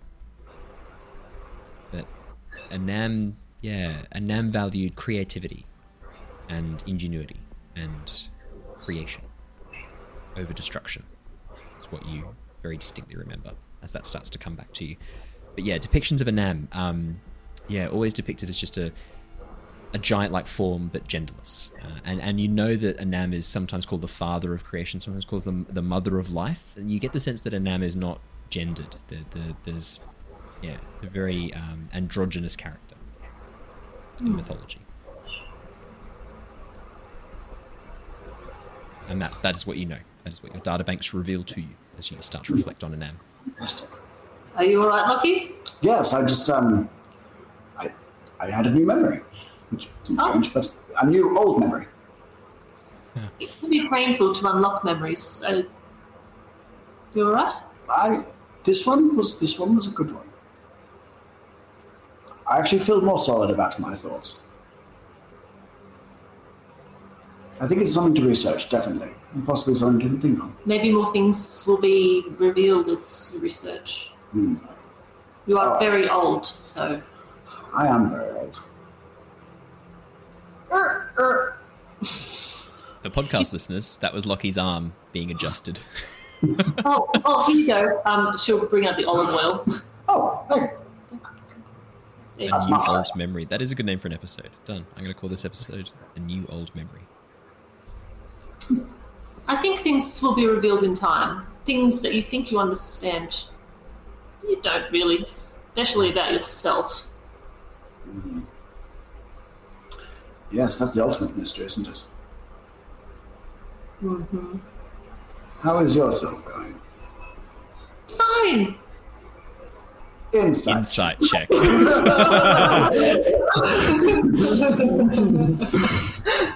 not rolling for that. You're going to roll with the actual dice. You could, if you really want to roll that as a real dice, you're more than welcome to. That's all right. Although for the stats, I got to show you guys my mirror dice. Wait. Your mirror dice That or your roll, mirror? though. Oh, nice, red and blue, amazing. That's so cute. For podcast listeners, Claire has bought a set of dice which is a mixture of an icy blue and a fiery red. That's awesome. Yeah. Very excited. I'll just tell you just off the cuff. Actually, Mira seems fine. She seems pretty good. She's a bit vague, which is why she's trying to organise so many things without any particular reason. But she's quite sure of herself, I think. Lockie would be able to see that with his passive insight. Okay. 4. Lockie, she's not keeping anything hidden. She's just saying it out of his man. I'm glad, because we've been through quite a bit, and then it would be understandable if you were, doubting yourself or feeling a little bit undermined. But you seem just fine. I'm going by what you said. You seem absolutely fine. I seem less fine now. After you said that. What is not paying attention more is, I am happy. This has been a wonderful chat. I'll see you later. What? Oh, okay. Corvin, who's sitting at the kitchen table looking at you, Mira, goes, "I'm fine." Burns around me.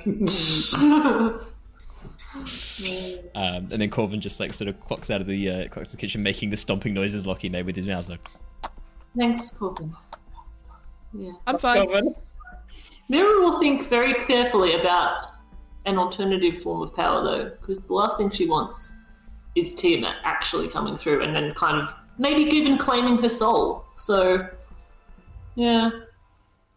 It's a good question. She makes more tea, I think. Make some calming tea. Hands like jittering as she pours the hot water and takes a sip. And this needs to be stronger. Pulls out the flagon of whiskey, topping it up. It's that dragon wine. It's like yeah. She's like checks it. Sapphire puts it back. Ruby puts it back. Emerald, yeah, this is the shit. Dumps it in the tea. With that, the airship. Wait, sorry, Evans. He's muted. No, he's muted. Unbelievable. Am I back now? Hello. He's back now. I was gonna say, is it a decanter of endless whiskey? Ooh. Oh yeah. We could find out. I have DM'd a campaign where they had a decanter of. No, what is it? What's the jar that lets you summon different items from? It's like mayonnaise or oil or things like that. Yeah, I've had that before. Can't try to remember what it's called. I can't remember what it's called though. But they use that to make basically like alcohol that they then used as a substrate to form like poisons and things like that. I was really impressed. I love that, like, if you had that item, you don't need rations, because, like, you could theorize that, like, mayonnaise gives you all the nutrients that you need. Almost all the nutrients that you need. Almost all the nutrients, yeah. Toilet. Like 90%. And plenty that you don't. Oh, yeah. But yeah, you technically you can survive without rations if you've got the decanter of mayonnaise, whatever it's called. What is it called? Yeah. Oh, I can't remember. What Help us out. Help us out, chat. Come on, what's it called? What's that? It's an uncommon item, I know that for sure. It's an uncommon item. It's like jar of... I can make honey too, and all sorts of fun things. I can make honey, oil, mayonnaise, water, wine. Alchemy jug? No. Alchemy jug. I think it is an alchemy jug. It is alchemy jug. Alchemy jug. Yeah. Thank you very much. Yeah, the airship continues on for another couple of hours before you feel the airship begin to lower as the speed drops off, and the airship then begins to lower down towards the surface of the continent. The closer you get to the ground, the warmer it begins to get, even with the climate control around the ship and the bubble that keeps the airship climate intact. You start to feel the warmth seeping in, and before too long, perspiration collects on your brow, on your necks, and on your backs as the heat begins to ramp up. You find yourselves dressing down into much more hot weather appropriate gear. As you step up onto the deck of the airship, you can see that the airship is coming into dock at a large vertical pillar that has a series of rings and hoops that allow for an airship to dock upon it, and a platform is rising up next to the airship that looks like it is used to move cargo to and from airships.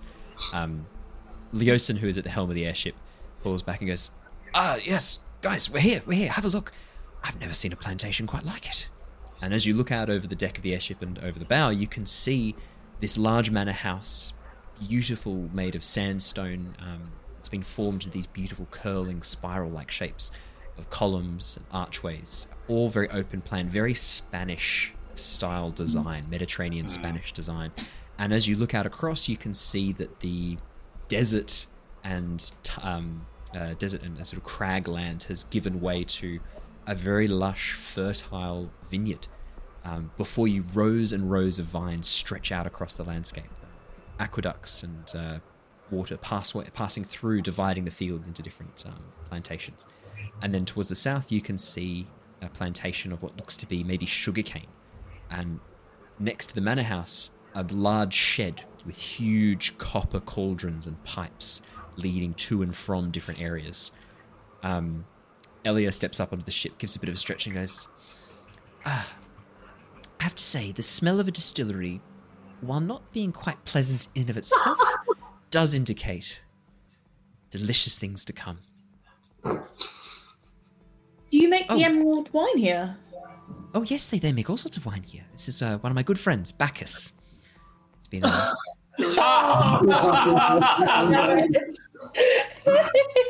it's been a long-term friend, Bacchus. You're welcome. It is Stardew Valley, essentially. Yeah, that's right. Yeah.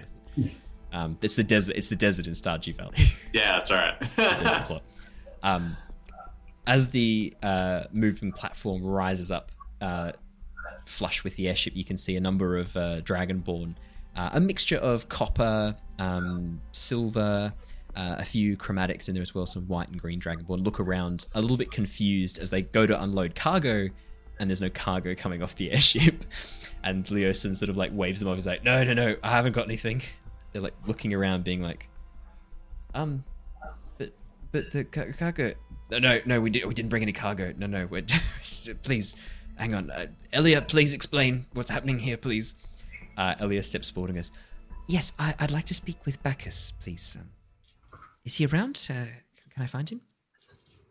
A silver dragonborn steps forward, matching her, very tall, long curved horns that have been braided with a series of silver threads joining up between the links that then comes down to a nose-piercing nods. Yes, my lady. Bacchus is inside the house. Shall I take you there now, you and your companions? Yes, that would be very, very great. We're very welcome. Thank you, yes. Please, come aboard. Come onto the platform, all of you. As you step aboard, Jin has taken on a dragonborn appearance while downstairs. He now appears to be a very dull copper dragonborn. Scales are a bit sort of greyish. Very, not resplendent, not standing out, very dull copper. And he has dressed himself up inconspicuous. And he's dressed himself up in quite plain walking clothes, just like travelling clothes, everyday wear that fits his draconic form quite well. And he does not really stand out at all. In fact, one of the workers that goes to sound and goes, can't believe they didn't have any cargo. Oh, sorry, you were with the ship. And Jin sort of nods and goes, Yeah, I was with the ship, yeah. Nah, we've already dropped off the cargo. Oh, are you collecting them? We should have been warned in advance. Nah, just taste testing. Yeah, we're inspectors, wine inspectors. We've got to try it out, make sure the product's good. Elia sort of gives him a look, and Jin goes, Nah, I'm only joshing you. Gives him a little playful punch on the arm. Dragonborn sort of looks at him a bit confused. I think that's what Jin would do.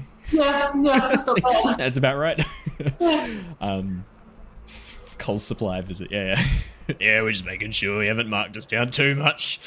Don't want to see any of those red target stickers anywhere out here, am I right? As you got to test the grapes. So, yeah. As the platform lowers and you guys begin heading towards the manor house, the other workers sort of stand back and begin going and getting crates ready, moving them aside and packing away all the supplies and equipment used to transport heavy items, having probably spied the airship from a bit of a distance away. Clearly, an effort has gone to get ready to unload stuff, and now there's nothing to unload. They're just getting back to work and putting everything away again. The Silver Dragonborn, who has been leading Elia and the rest of you, continues up the pathway. The pathway between the two vineyards on either side that are right behind the manor house. These look to be much smaller vineyards, and you can see here that there's actually some berries as well mixed in. There are a couple of berry bushes as well. And as Elia sort of is walking past, she leans back and goes, these are where he grows some of the trial fruits that he's trying out. New experiments, little macro experiments. Try things out, try new flavors out. Microbrewery, you could call it. Well, no, he's got the macro brewery over there. She points at the massive shed with like copper tubing coming out the roof. But yes, he still likes to. Bacchus still likes to tinker and try out new things. He's a bit of a god of wine in these parts. Oh my god! For those of you who don't understand why everyone's laughing, Bacchus is a Greek god of wine and revelry.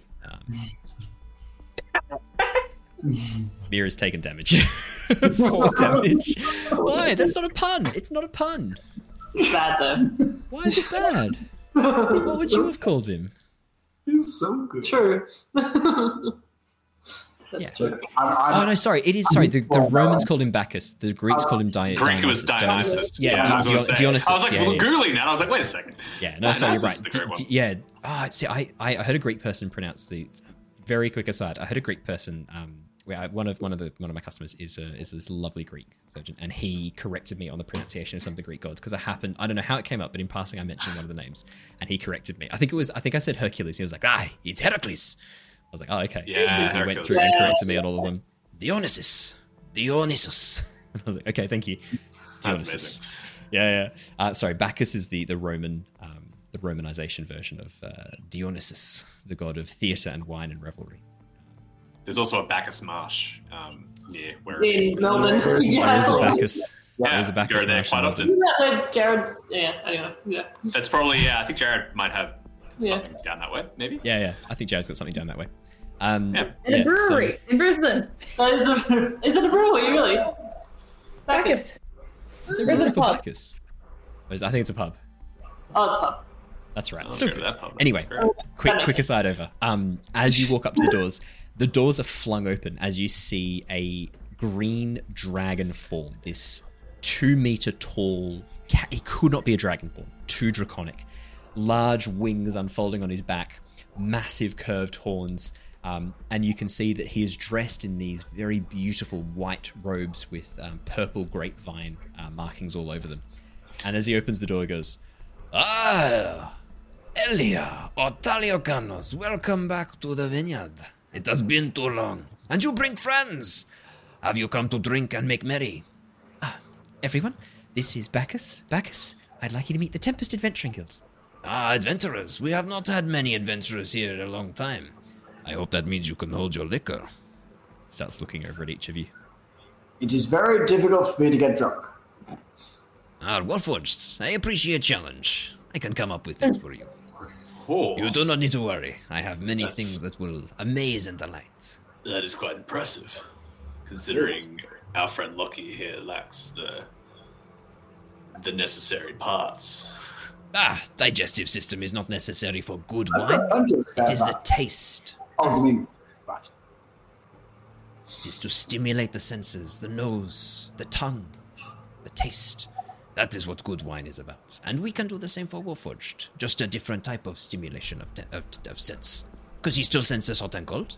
He still senses touch and no touch. He still sees things.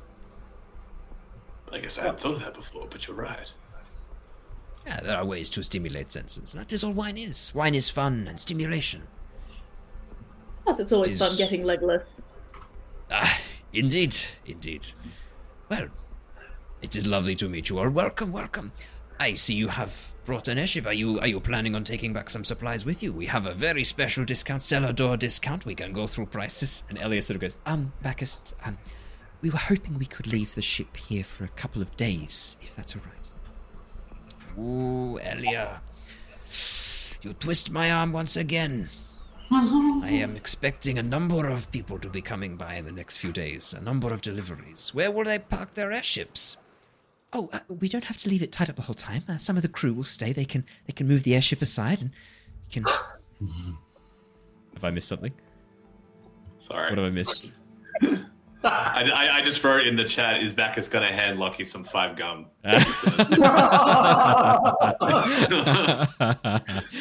Stimulate your senses is what it feels like to chew 5 gum. That's what it feels like to chew 5 gum. He just punches you in the face. Yeah. Oh my god. It hits you with a door. Yes.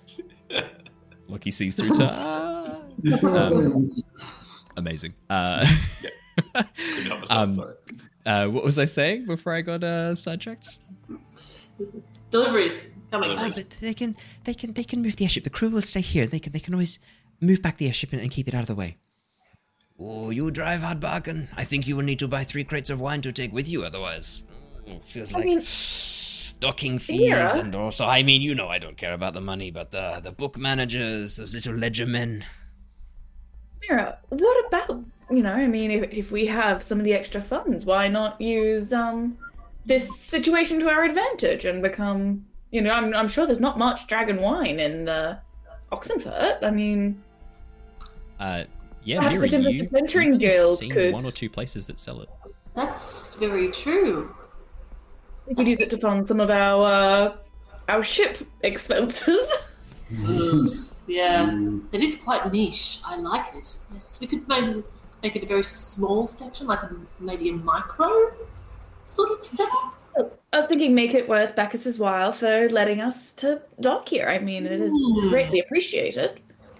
This one, you have a business snake with you. I like. Business snake. Oh, that's very good. Yes, business snake. Sorry. Sometimes things pop into my head and I just say them, and then I hear them back and I go, what the fuck was that? Oh, my mouth just said that, and then my brain caught up and was like, what? Oh, fucking hell. God, dear. You bring business snake. Good. I should get myself a business snake. We could become a supplier to the maybe particular pub that's next to or near the Adventuring Guild. Maybe not in it. You know that one of the possible guild expansions is a tavern. Yeah. Well, huge. That could be our inn. Our inn. Nice. Wow. There's 2 ends and 2 meanings to what she just said. It's happening. I like the sounds of what you say. You say good words, I like them. Now we talk numbers. Words good, numbers good. How many crates of wine? 2, 3, 5. How much are we talking per crate? Oh, for a friend, I think we can charge 20 gold. 20 gold per crate. Can Shauna sort of try and get some insight onto if this is actually a reasonable price for a crate of wine? Yeah, absolutely. Generally? You can make an insight check, but I'm going to warn you right now, you've got no point of reference to what dragon wine tastes like or what it costs.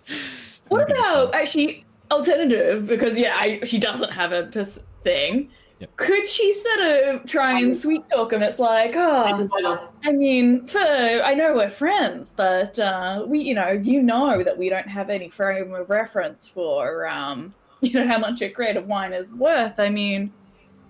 Perhaps you could become our exclusive dealer. Maybe we could talk, some better numbers for an exclusivity deal. Your business snake is savvy and wise. I was looking for sponsorship deal. Well, would you not want the Bacchus Spa and Inn all the way not where I thought this session was going.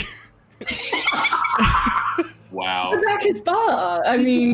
Get your name all over the city at least, and then perhaps further expansion from there. It's true. There's no market at all in Oxenfurt. I'll just sidle up to Shana. You could even name it after yourself. The Bacchus. That's the quote of the night. Your business snake is savvy. That's a t-shirt. That's a t-shirt. Get that. With Shana. That's Shana's quote. Oh man.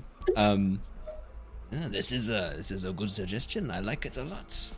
I like new opportunities. And to be honest, the market of Velux has grown somewhat stale of late. A new competitor selling vinegar, but at a very low price. People care not for the intricate flavors, smooth palate. They just want to get drunk quickly. People are drowning their sorrows. Vinegar? Well, not actual vinegar. It is wine, or so he claims, but it tastes like vinegar. Well, all the more reason for you to expand. Have you thought about expansion? Oh, yes, I have. This is a good suggestion. you haven't sort of gotten around to it recently? Is sort of perhaps transport a bit of an issue? I have not had transport or my own place to sell. I have not looked at real estate. Real estate in Oshia, very expensive. Well, perhaps Oxenfurt could be a wonderful place for you to expand into. Especially if you already have the venue. We shall talk numbers, my snake. This is good. I like. Perhaps we should try some of the product as well. I've had a bit of an interest in this dragon wine. Yes. Wood Elf speaks well. Yes, you shall try. You shall try. You shall try. Ooh. I have a new experimental bottle I have been looking for. Has not found the following that it deserves here in Shari, but perhaps it is for your people. Well, Elia sort of gives him a sidelong glance. Is it safe to drink, Bacchus? Yes. No side Wouldn't effects, be- Bacchus? This is Grappa. No side effects, Bacchus? No. Side effects.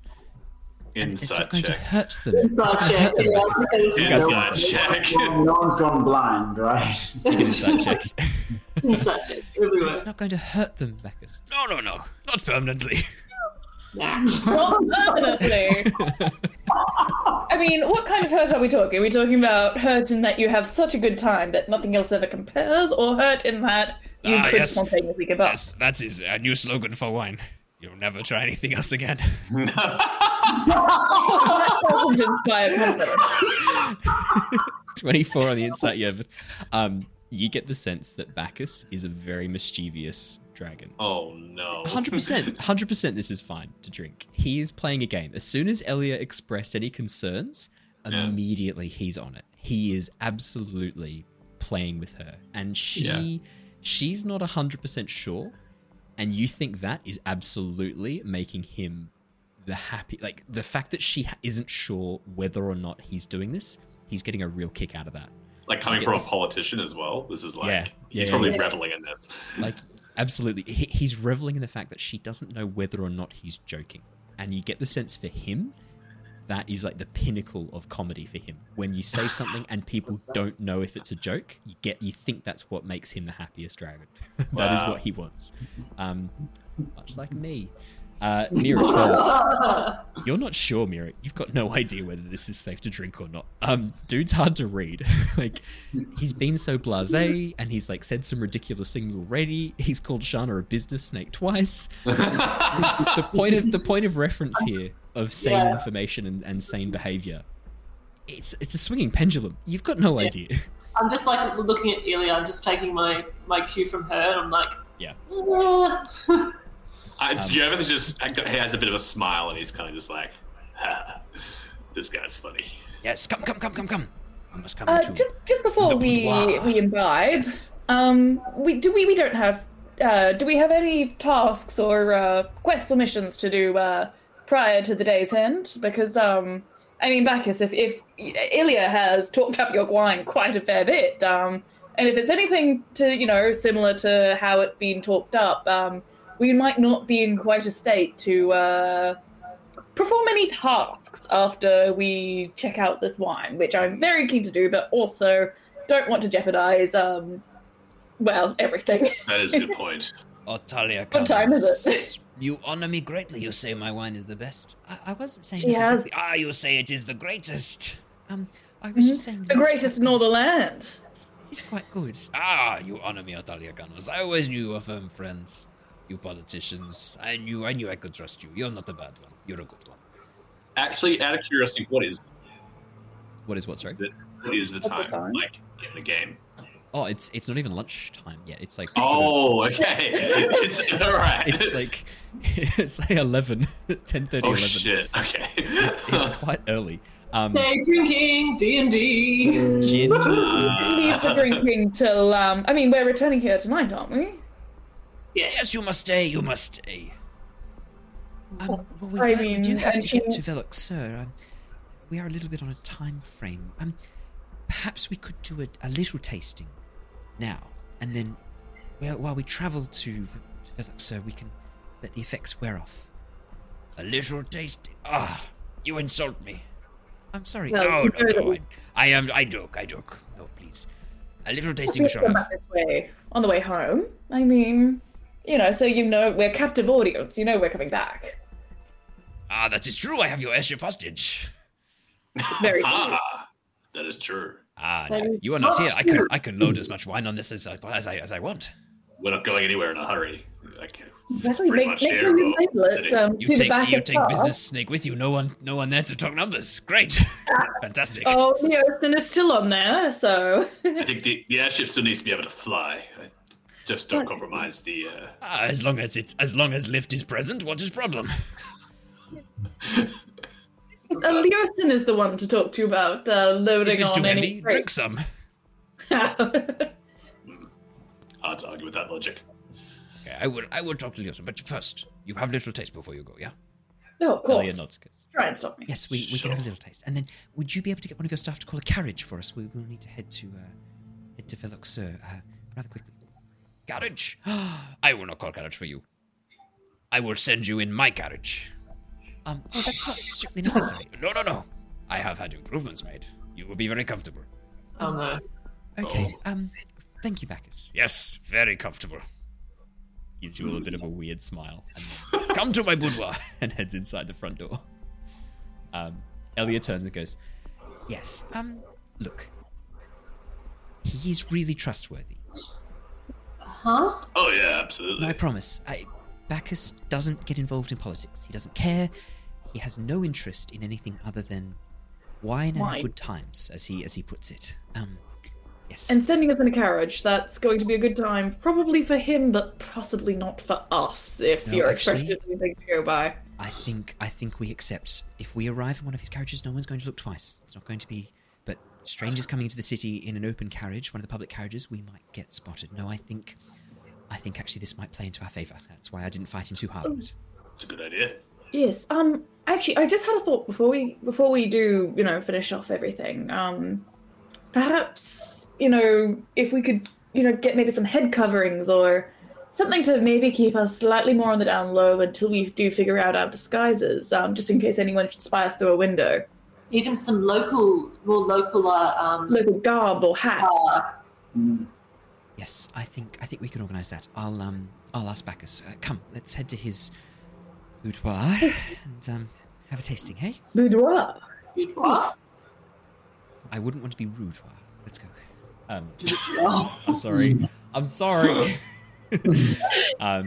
And Elia begins heading inside. As you head inside, you can see that this house actually has a massive inner courtyard filled with beautiful flowers and tropical plants rising from the center of this large pond. And in the pond, you can see a number of koi fish swimming around lazy circles as they move through the water.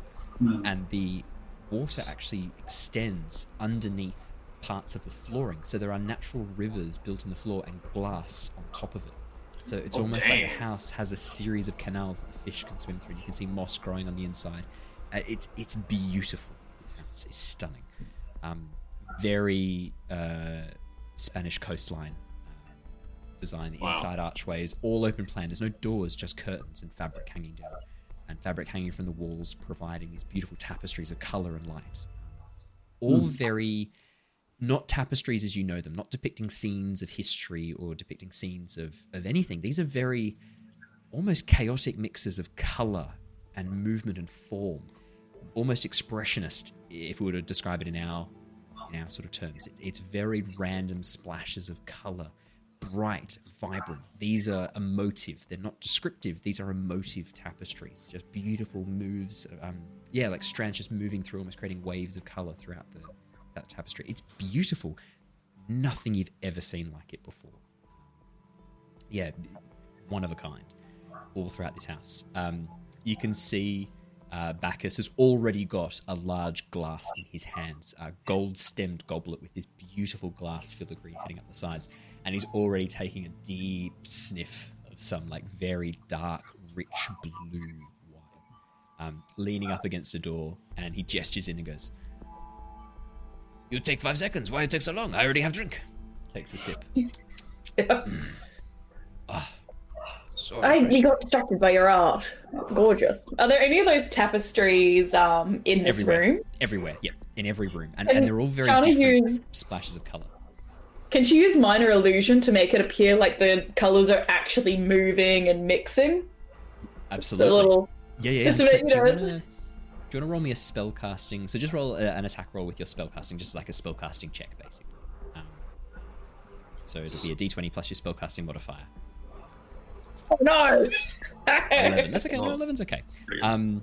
As you do this, the effect is it's very minor. It's only a very small area, but Bacchus turns and looks closely, then looks at his wine, and then looks at you, clearly casting magic, and looks again and goes, I thought I had pulled out. Never mind.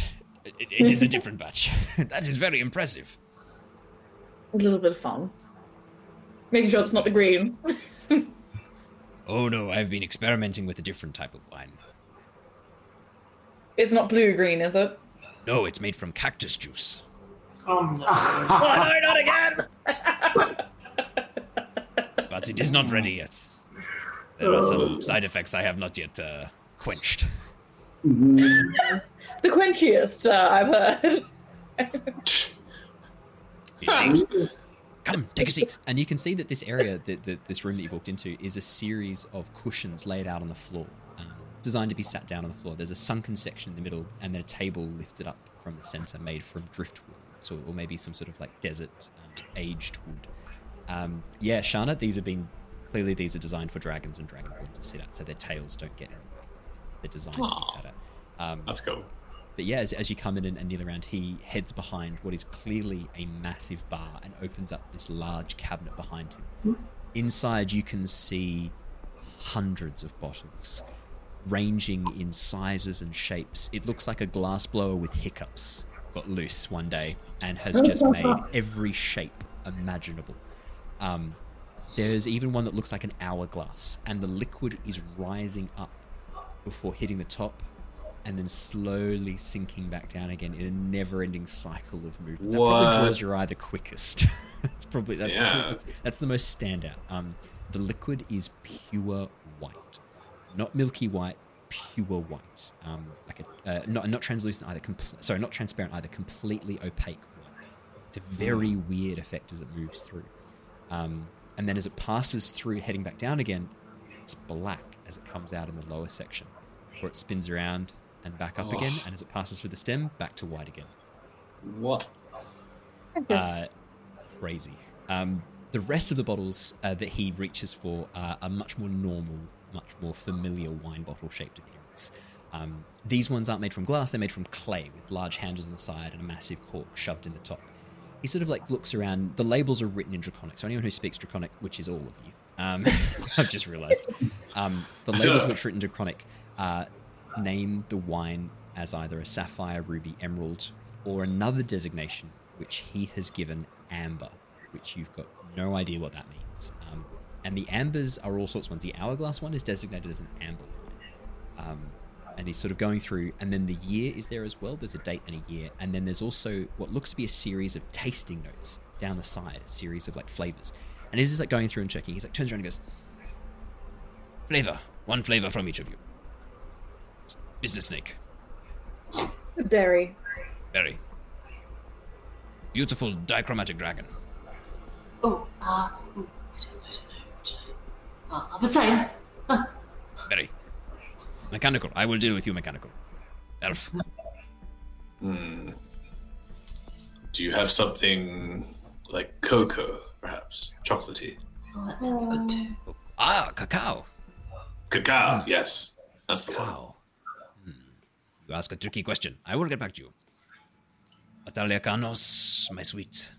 She looks and goes, Cloves. Cloves? Cloves. You sure? Yeah. I want to see you make something nice with cloves. Oh, you have clearly gotten too used to these things. I will have to find something for you too. Okay. Very, very simple, mechanical. I will deal with you, mechanical. Then elf, cow, and then cloves. Okay. Berries first, and then I will be back. I will have to go to the cellar.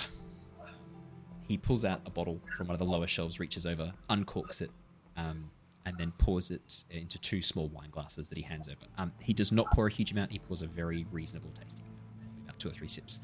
Passes over the glasses, beautifully spiraling, almost double helix spiral glasses in the stem, and then the spirals turn out into 2 different sections of the glass. The glass is actually divided in half, and it forms 2 different glasses built into the same thing, and he's only filled 1 half. I think it's designed specifically for tasting 2 different wines using the same glass.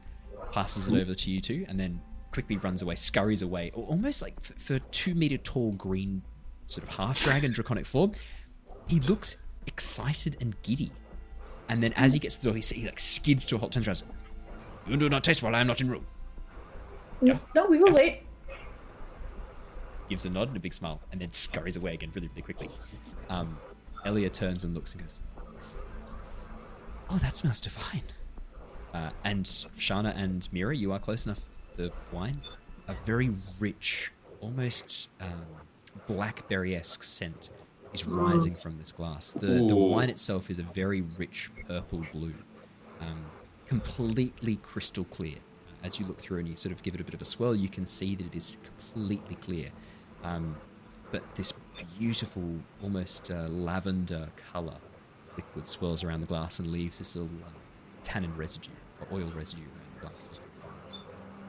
After only a few moments, you hear the sound of clawed feet as Bacchus rushes back into the room clutching 2 bottles. One is tiny. In his hands it looks to be, maybe 120 mils. It's very small, this tiny little bottle. The other is a bit larger and is a glass bottle filled with this dark brown liquid sloshing about inside of it as he rushes in. He goes, "Ha! Cacao! I had one aging. It was due for tasting in a year or 2, so you can taste now, see how it is developing." And then he looks over at Elia. Elia just sort of smiles and shrugs. "And me?" "I have found something for you. It is not wine. It is something different I have been trying. This one has been aging for 2 years, and I will be first to taste it. I have another one down there that has been aging for 6 months. I was not sure whether to age for longer or shorter. You and I will be the judge of that now." He uncorks the larger brown bottle, pours out some liquid for you, Yovith, uncorks the smaller one, tiny thimbleful full of this beautiful honey-like liquid. And then he reaches into his pocket and pulls out, Lockie, what looks to be a disc made of a mixture of a silver metal and then a copper-like coloured metal. And then he hands it to you. "Oh, this looks quite fun. What does it do?" Plug it into your sensory matrix information center. Oh, yeah. Lockie, as if you put anything on that plate, as it plugs in and clicks in, a section of it opens up and then integrates into your system. So like a CD drive. like a CD drive. It installs taste.exe. As you plug it in, Lockie, there's this whirring from inside, and then the drive pushes itself back out again and opens up. And inside of it, you can see a small strip of metal foil. Now you place in mouth. Open. Oh, I will wait for everybody. No. You can do now. You go first. Yes? Go ahead. Yeah? Don't wait for us. Lockie, can you roll me a D100, please? Yeah. Birdie bots every flavour beans, but it's with Lockie. What's Lockie gonna taste today? Is it vomit? Is it honey? Is it poo? 63. Cinnamon! Lockie. Oh. Cinnamon. Oh, that's a good one. Taste of cinnamon. It's Gameldansk! Woohoo! What's that?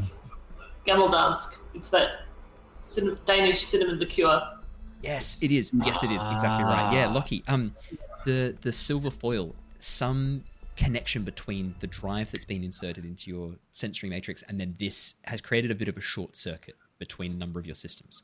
And you are now interpreting sensory information, the light sensory information, as taste as well. You are getting basically a deliberately enacted synesthesia. And the lighting in here is taste. Is cinnamon, is the flavor of cinnamon. Wow. Oh, that's cool. Wow. That's sick. The foil immediately begins smoking and burning as it is a conduit for quite a large amount of energy burning through it. As the foil begins to burn away, Lockie, the flavor begins to fade very slowly. But you've got a good sort of 5 minutes or so with this flavor. He holds up his he holds up his mace. He holds up his mace and twists the bottom, and then casts the light on it, and just like.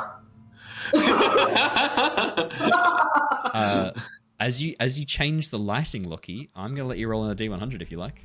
Ooh. He's high as fuck.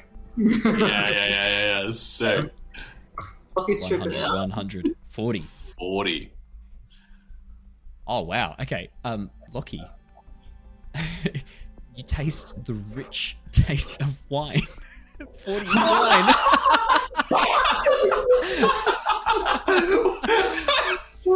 This strong grape flavor, beautiful wine flavor fills your mouth as you taste wine. It's amazing. Could not make that shit up. Wow. 41 was mayonnaise. Bacchus, we need to include these things as part of our business deal. Yes, of course. Are these things you don't have access to? It's Lockie's just, for podcast listeners, Lockie's just like bent over backwards, like shining the light from his mace into his face. Surely your Warforged have things like this back in Oxenfurt? I would have assumed so, except Lockie doesn't seem to have experienced this before, Lockie? No, this is amazing.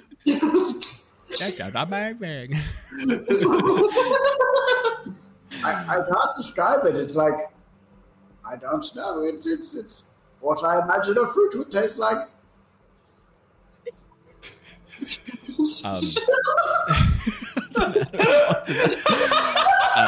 I'm gonna say that Bacchus doesn't know either. Just this big grin splits his face. He's like, And another person experiences joy and merriment.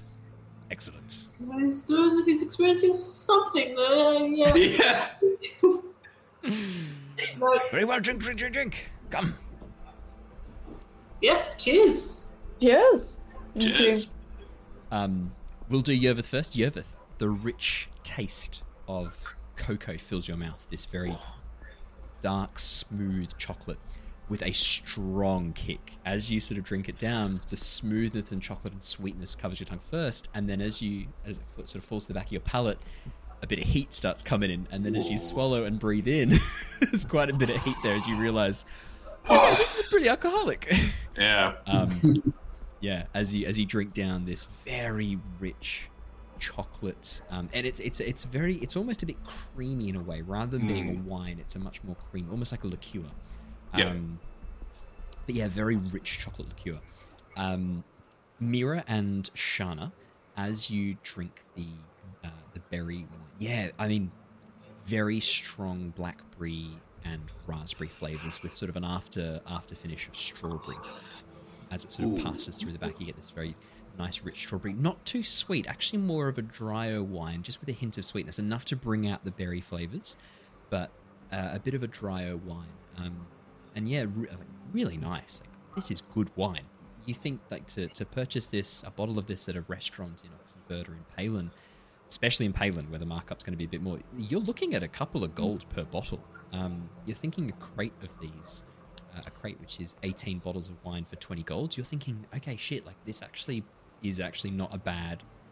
This is not if it's all this quality, you could easily sell it for quite a bit of profit there. You're selling it for 2 or 3 gold per bottle.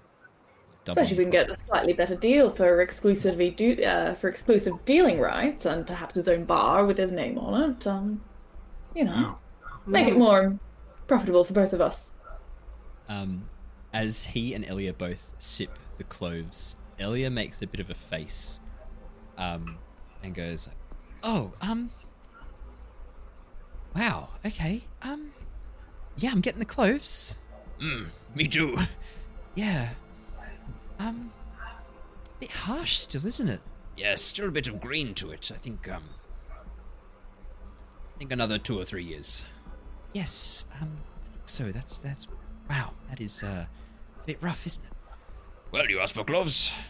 I give you what you want. Now you complain. Ah, Italianos.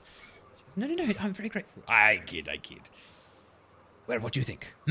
Happy? Oh, yes. This was delightful. Smooth, but strong at the same time. Oh. I like it. Yes, I sometimes like to sip that before bed if I have trouble sleeping. I can see why. Well, I think this could be the start of a beautiful business dealing and friendship. Ah, indeed. Well, here at the Spring Valley Wines, we have access to the finest water in all of Chiari. We have our own well. Like other places, you have to rely on the water from the city. And by the time it gets out of the city, it's not good quality. Minerals stripped. No good. You need fresh spring water. That's perfect. I couldn't help but notice that bottle back there, Bacchus. That's an hourglass one. Ah, you have a good eye, yes. It is hard not to notice, yeah? Been looking at it for quite a while. It's quite mesmerizing, isn't it? Yes. Never seen anything like that before. Oh, neither had I when I bought it.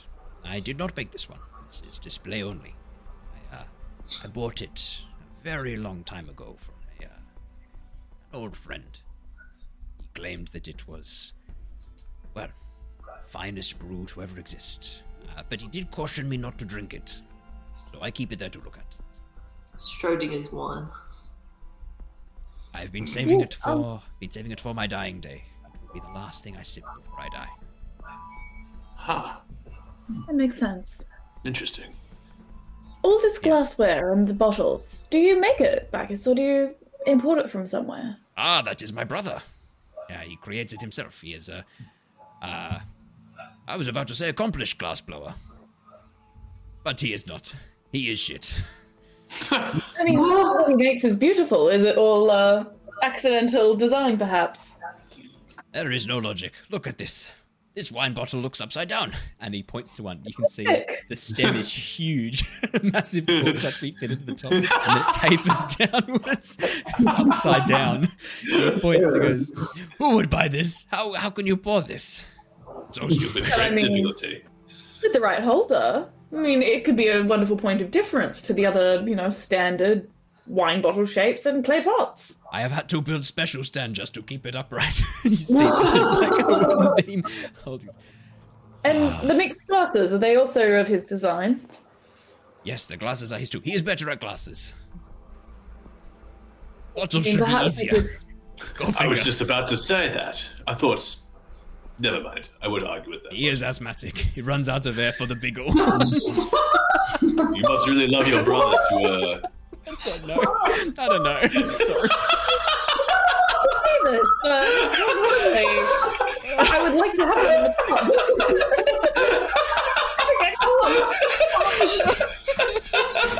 I'm clipping that. It's canon now. Sorry. It's one of those times when my mouth is saying things and my brain's catching up. When you throw yourself into a character so completely that you are that character. Yeah. Oh my god. It doesn't matter if it's true or not. He would say that because it's funny. Yeah. Oh, yes, that's magic. He runs out of air partway through. An asthmatic dragonborn. Oh my god. Oh my god. Dragon. He's an asthmatic dragon. Please tell me he's not red. No. No. Wow. It's amazing. It is a source of great disappointment in our family. It brings much disappointment. Such tiny glasses. Yes. Because you turn it into a positive. Turn it into a point of difference that no one else has, perhaps because no one else would think or be able to make it, and partially because no one would probably want to, but I think I like them. We could be that bar with the eclectic bottles. It's hard to make a set, that is sure. Not a matching one in sight. Every bottle unique. You'll never get the same one twice. That's true. And does add an air of uniqueness, speciality. Exactly. Maybe there is market for this. It's all about how you spin it, you see. Is his brother? Say it out loud, Claire. Say it out loud for the podcast. Is his brother's name Ventolin? It is now.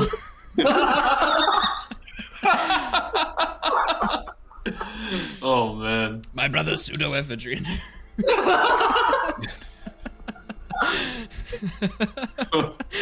Fucking such a mid joke now. Going through this territory. Yes, my brother Ventolin. For those of you from other countries who might not know, Ventolin is an anti-asthmatic medication. So, Wow. Oh boy, with the Serentide chaser, nice. Oh my god. That's the system. Perhaps we could load some crates of glasses too. You could buy some glasses. So, I think so. I get them for free, so I will not charge. Well, I very much appreciate it. I think this could work very nicely for us. With that, Elias sort of nods and goes, Well, thank you so much again, Bacchus. We better head to Velux, sir, but we will be back, absolutely. And I have potentially had a bit of an idea about maybe hosting some sort of event here. If we needed to schmooze with some politicians, get some politicians on side, could we potentially use your winery as a venue? And obviously, I will cover the cost of any drinks. I'll do a tab. This is a good idea. We have just finished building a new section, new gazebo. Maybe we could host something there. Yes, okay. Great. That'd be fantastic. We don't have the floor yet, but we will have floor by Tuesday. Oh, it is Tuesday, Bacchus. Is it? We will have floor sometime soon. Floor will be obtained. You can stand on it soon. Okay. I can help with mold earth if it helps speed up the process for you for the event, should we need it.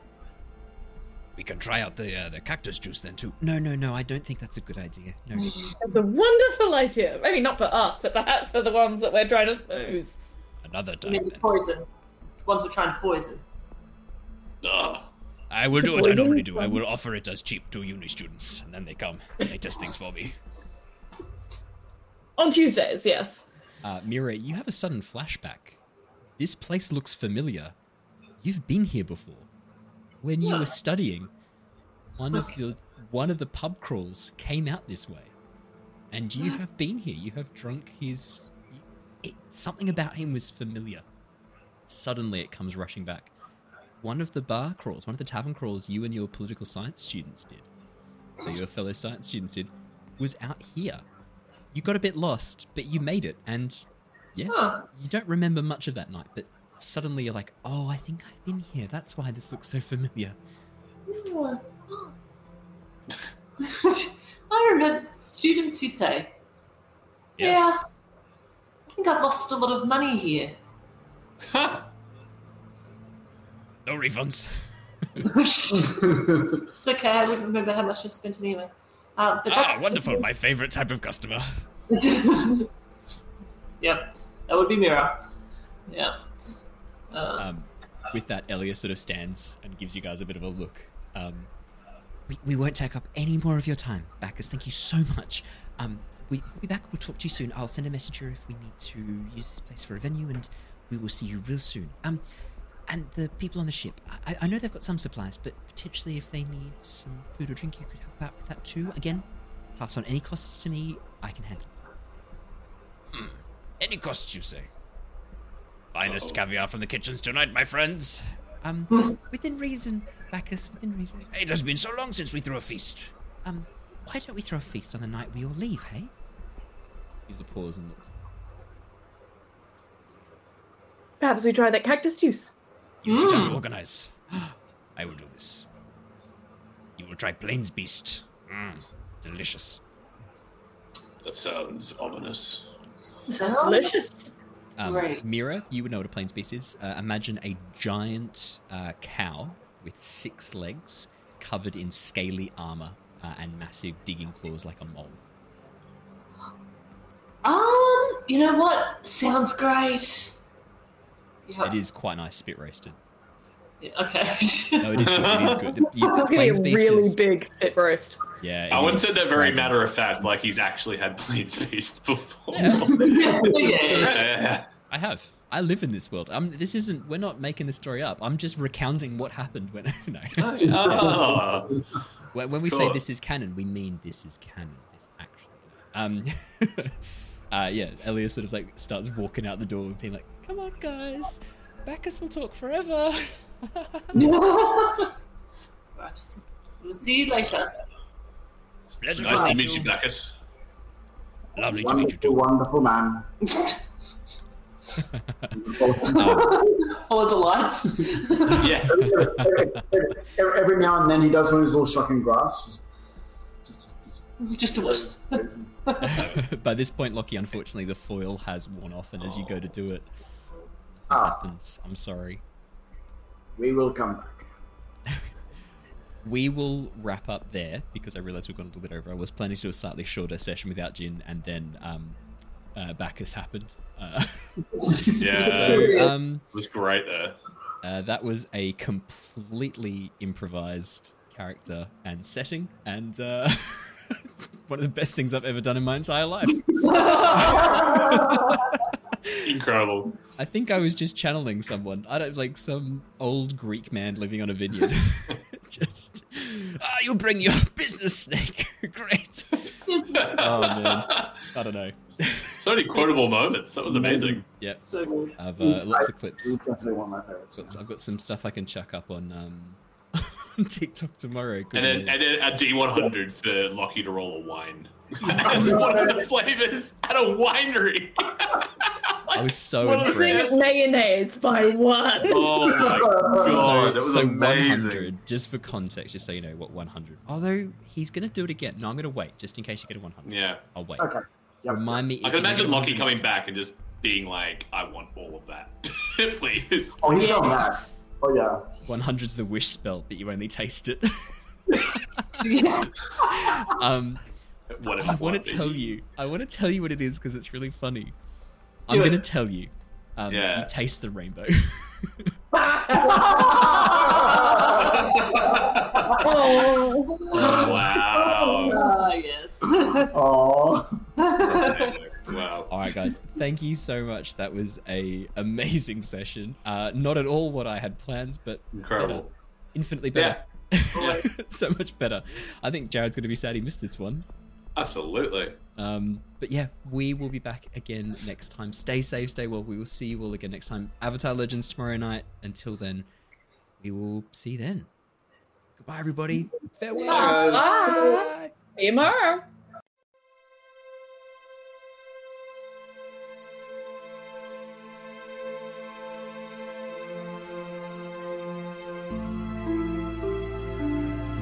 Bye.